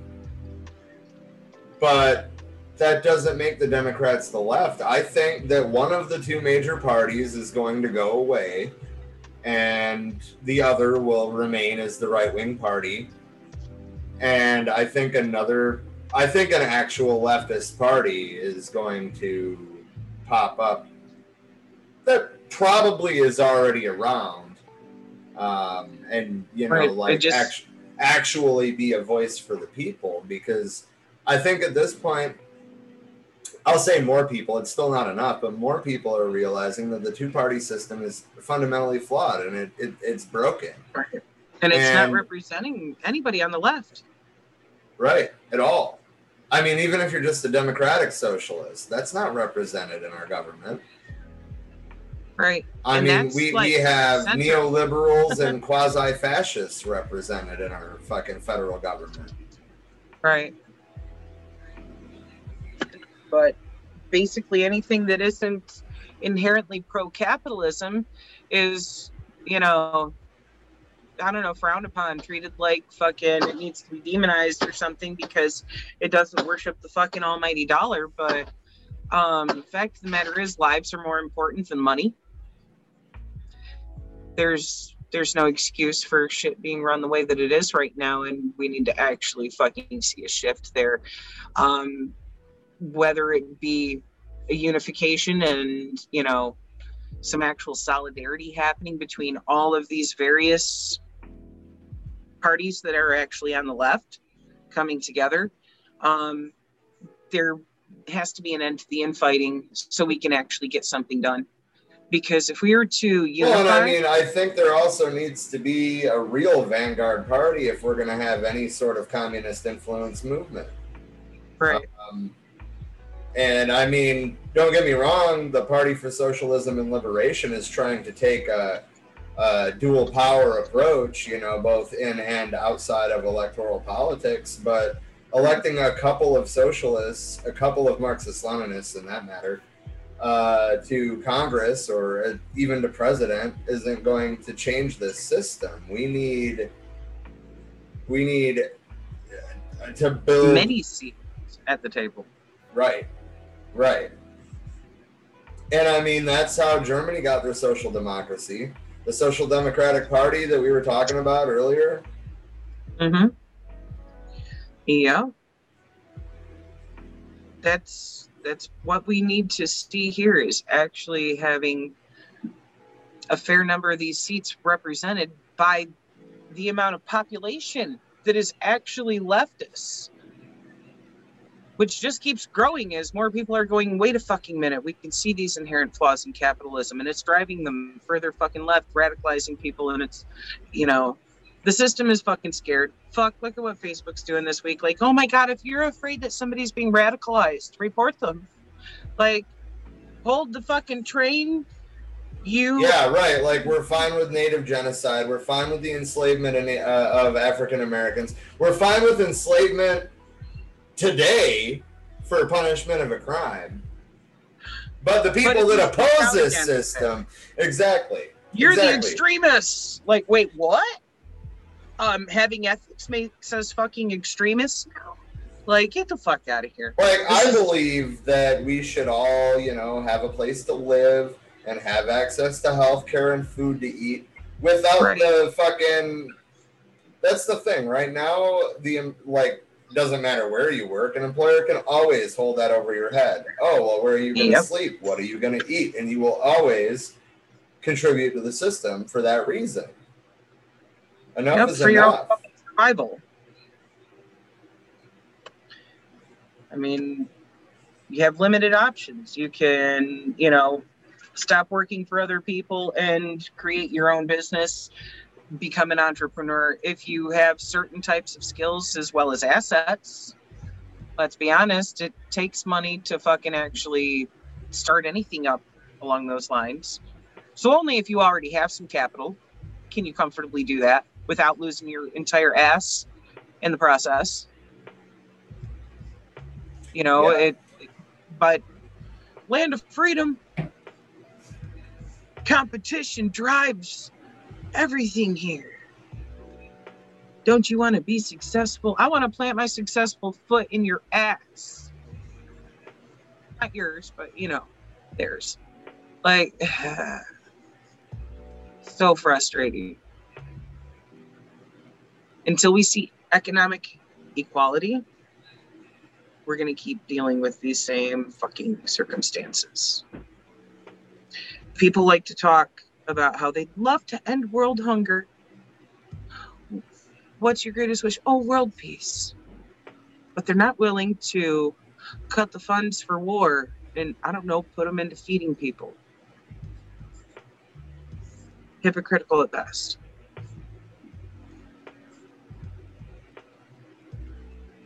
End rant.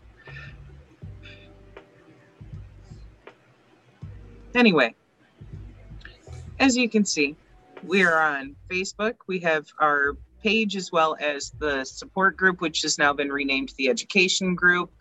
Education and discussion group. Yes, because discussion is always welcome at the table.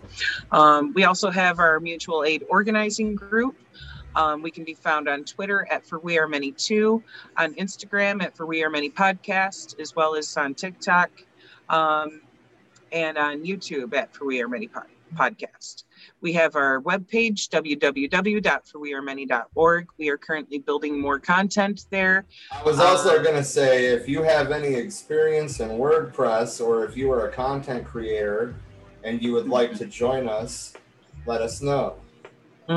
We honestly need some help since Dean has been absent lately. We don't know what the hell we're doing with WordPress, if we're honest. It hasn't been updated since May, and we want to be able to post articles like we were, and we want to be able to host our live streams there like we were talking about. So if anybody is more familiar with WordPress than I am, we'd like to hear it from them. Right. Please help.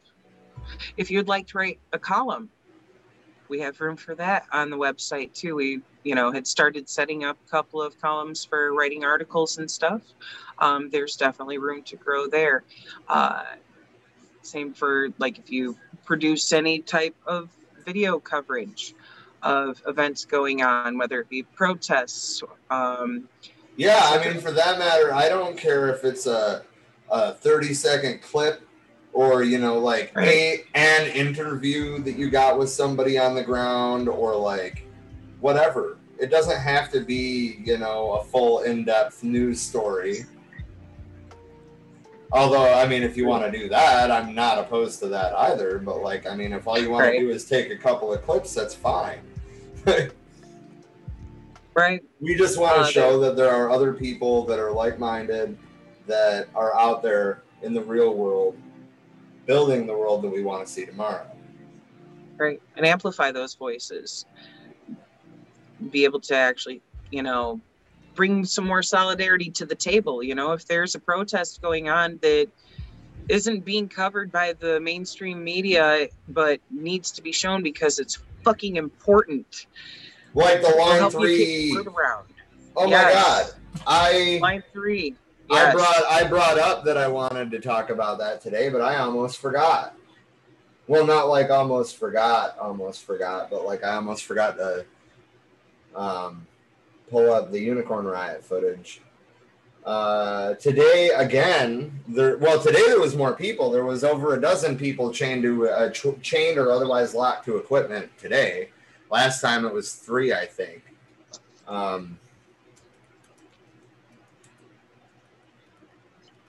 Hold on. 4 days ago. What?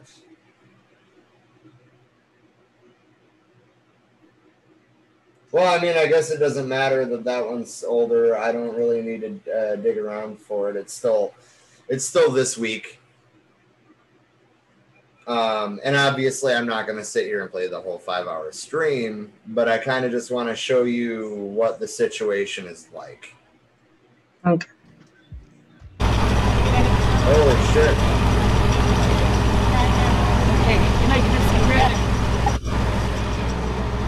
So the lady that is locked to the steering wheel of this thing up on the top is asking. So she got a cop to give her a cigarette and light it for her. I thought that was kind of cool, but oh, that's not the same. That's not even the same machine. Never mind.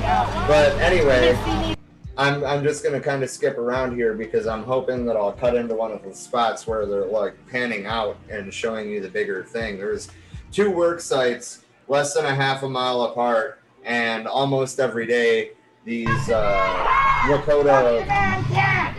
Well, they're not all Lakota. Some of them are. That's one of the tribes that's involved. There's several, but these water protectors are going out there and risking arrest or worse every day, chaining themselves or lockboxing themselves into or through this equipment so the workers can't get anything done.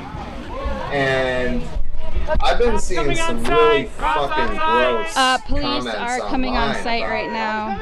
On their Facebook feed, there was so many right-wingers in there, and I'm just like, you still don't realize that water is more important than oil? Right. No, they don't. They value fucking profits, and they're like, how dare you hold up the capitalism happening there? Fucking assholes. Like, because water is more important. Water will always be more important than this artificial thing we have created ourselves called money.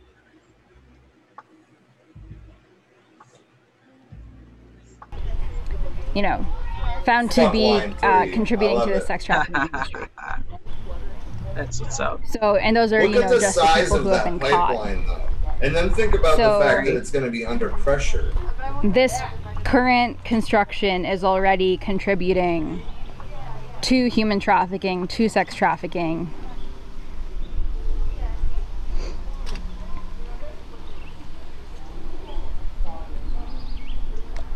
The sign says honor the treaties and stop sign, recently stop line 3 at right.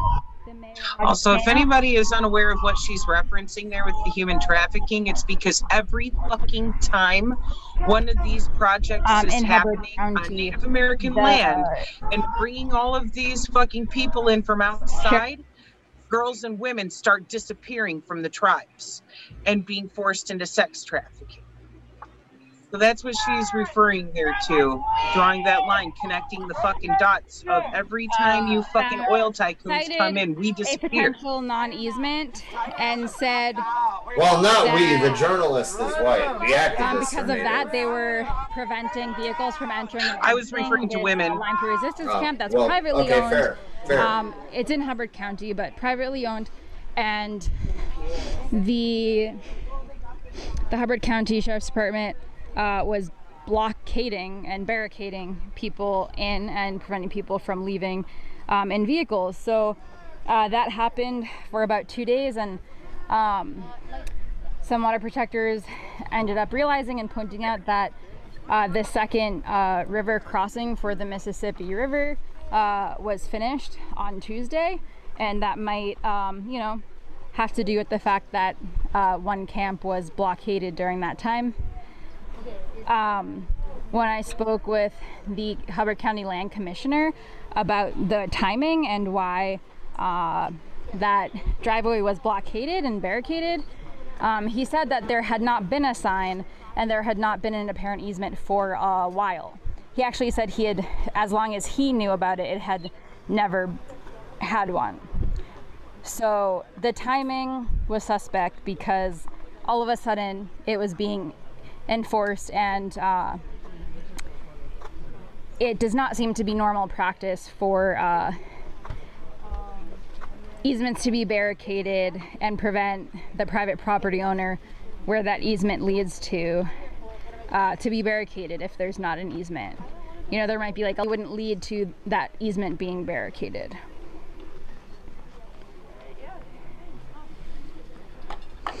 Yeah, and as of Tuesday evening, police were not staying, like, parked right by that driveway entrance. So that timing suggested they may have been trying to prevent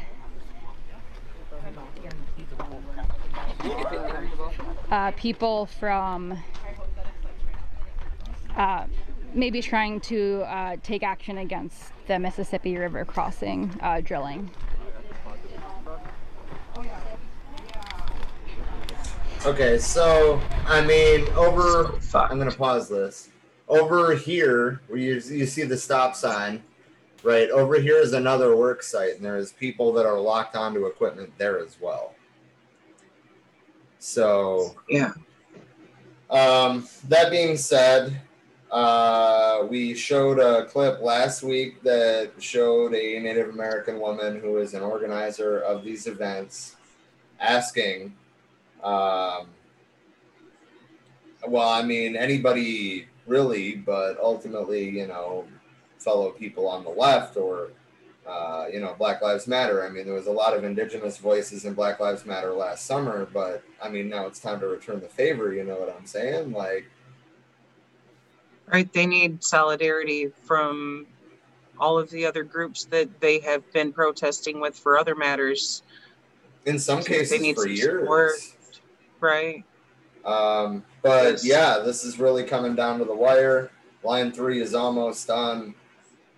There needs to be more people out doing this if they're really gonna have a real chance at stopping it or at swaying public opinion. Right. I've also seen right-wing attacks say that what they're doing is violent. What I just showed you is no more violent than anything else in this 5.5 hours. They're not being violent at all. Zero violence. That's not violent. That's literally defined as non-violent, peaceful protest. I would refer to it as direct action rather than just simple protest. But absolutely, it's both. This is kind of one of the oldest tricks in the book for, these type of... when there was indigenous people in the Amazon fighting to defend the rainforest, that's exactly what they were doing. They were, chaining themselves to the machinery, to the trees. Chaining themselves to the trees, exactly. So how is it somehow violent when an indigenous culture that's lived here for 10,000 years, how are you going to try to tell them that they are out of line by trying to protect their water? Especially when, at least in the case of the Lakotas, there is a prophecy in their culture, if I understand it correctly, that basically says that a black snake will run through their lands and poison their water, right? Yeah, oil. Right. And then there will be a coalition of rainbow warriors, right, that will reverse the damage and bring about the golden age. Okay, so and there's a lot of mythology like this around the world. Okay, and I don't think that's a coincidence. I guess what I'm trying to say here is that if we want a better world, we have to be those rainbow warriors. We have to be the generation that finally stands up. And it has to be a coalition of people of all colors and all stripes. Mm-hmm. It has to be the entire working class. Right. It's going to take everybody coming together to do this. And we have the responsibility to do so. It's one thing a lot of people aren't wanting to see through their lenses of apathy, that this is our fucking responsibility. We're supposed to be stewards of this earth, not the fucking destroyers of it. Yeah. I'm going to go back and check the comments, but then I'm probably going to wrap this up if that's cool with you. That is indeed. Natalie said, Bernie will always have a piece of my heart. I would still be thinking as a liberal without learning the difference. Oh my God, so accurate.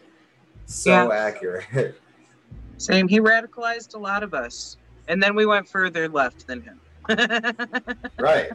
Which, honestly, I think that he has built his entire career on trying to find what is the far left in our government and kind of ride that line, he's trying to bring socialist policy into the mainstream discussion. I don't think that he really gives a shit whether or not he wins the elections or not. He's trying to change people's minds, and that's half the fucking battle.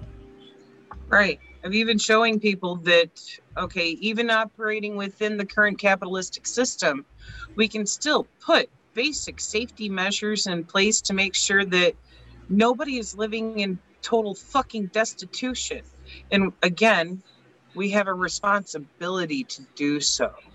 I don't know who this quote is from at this point in time because I read this years ago, but they were saying that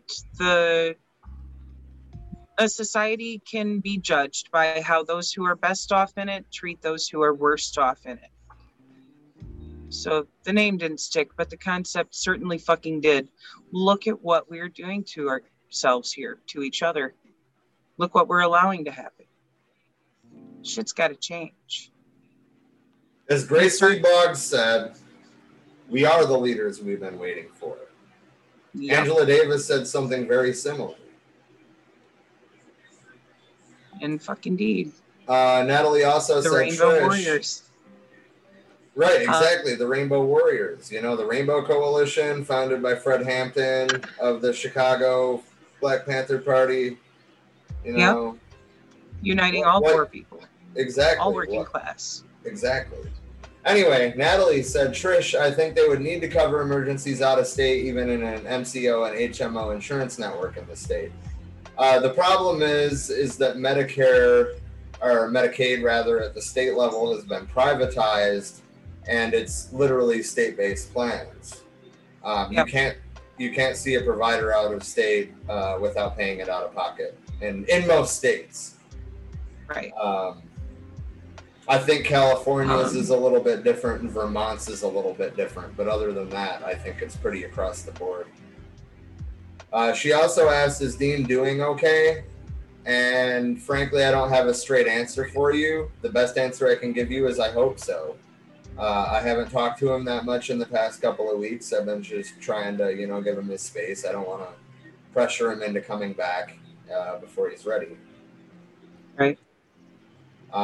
Natalie also asked, I think the current duopoly will fight it tooth and nail. And yes, they absolutely will. Look at what they do to the Green Party.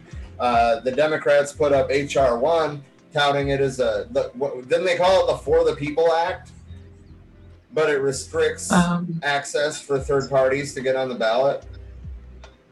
Right. And how is that for the people? It's right. Not. But that's the fucking...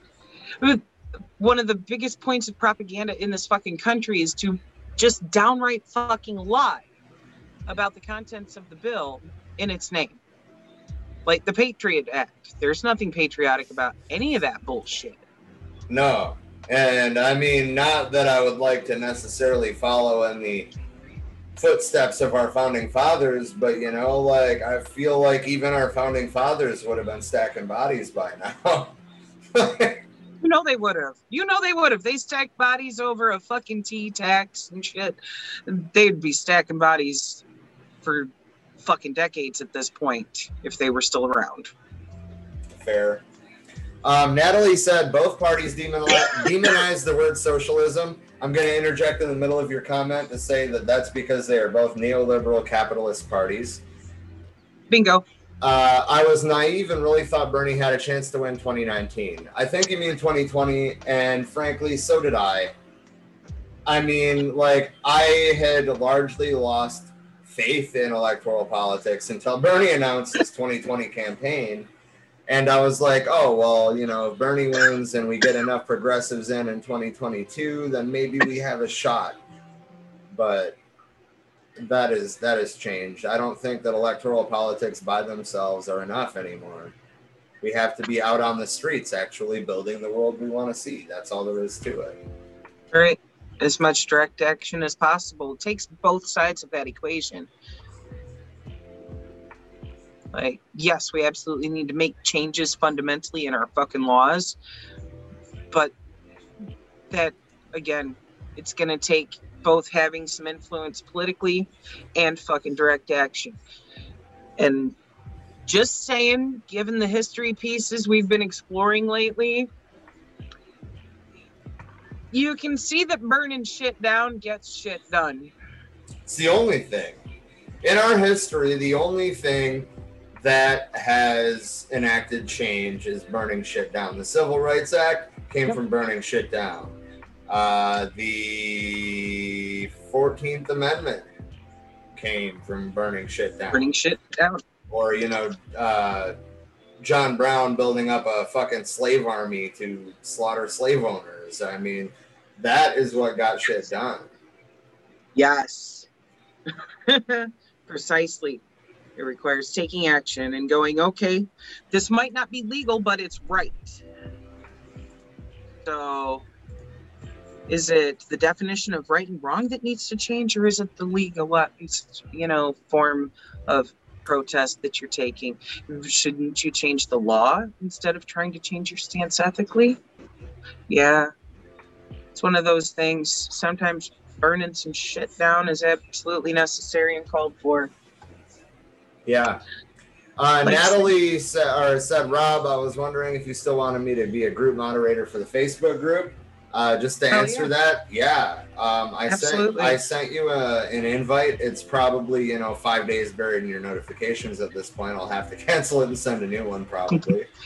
But yeah, we absolutely would enjoy that. I keep an eye on it when I can, but that's I can't literally be on my phone all the time. I'm already on it too much. Same. And it's okay. There's only so much we can juggle on the glowing boxes. Oh, right. I don't need your email for anything unless you want to get in on our Slack channel, which is kind of where we share things to put in the next current event stream, or like mark where we are in the Black Panther Party stream. I mean, it's a pretty basic organizing app. But that being said, if you're not going to be like on the streams with us, which I'm not saying you have to by any means, but then there's not really a point to have you on there unless you want to be able to, share news articles to it for these streams or stuff like that. But if you want, let us know how deep you want to get involved, and we will add you where you want to be added at. Exactly. That's a better way of wording it. Natalie said nothing comes without some conflict, and exactly. Right. No, I want to thank everybody for showing out tonight. Our viewership was really, really good until Facebook until Universal fucked us. And I'm willing to bet that our claim will be accepted as soon as we're not live anymore. Right. Probably. Which sucks, because, yeah. They keep booting our viewership, and then a lot of people don't know if we've come back on live or not, Right. Anyway, that's all I got for tonight. It's been real. Natalie, at least you and Robert are mods on the page now, so at least you guys still got to watch it, even though it's not public anymore. Great. Thanks for hanging with us. Right. I'm going to have to message James and be like, hey, you're going to have to watch it on YouTube, which honestly, he could be. Let me check Restream real quick. We have a viewer on YouTube. That could be James. Possibly, yeah. All right. Anyway, that's all I got. Thank you for joining us. We will be back on Thursday at 8 p.m. for our Revolutionary Left Book Club. And we will be releasing a piece on Eugene Debs on Wednesday. That'll be the same time as the streams are that it'll be released. We're not going to do it as a premiere because if we don't promote it enough, then literally nobody watches it. So, just keep an eye out for it. We'll share it around to groups like we usually do. We'll try to get it in front of you, but now you know about it. So, let's see. So yeah, Wednesday we have that. Next Wednesday we'll have part 2 of that. Thursday we have our Black Panther Party pieces, which is part of the Revolutionary Left Book Club. And then obviously next Monday we'll have the current event stream again. So plenty of opportunities to hear us or see us in the next week. And I've already said it a million times, but thank you guys for joining us. Yes, thank you. And if there's anything that you'd like us to take a look into, just let us know and we will cover it on the next current event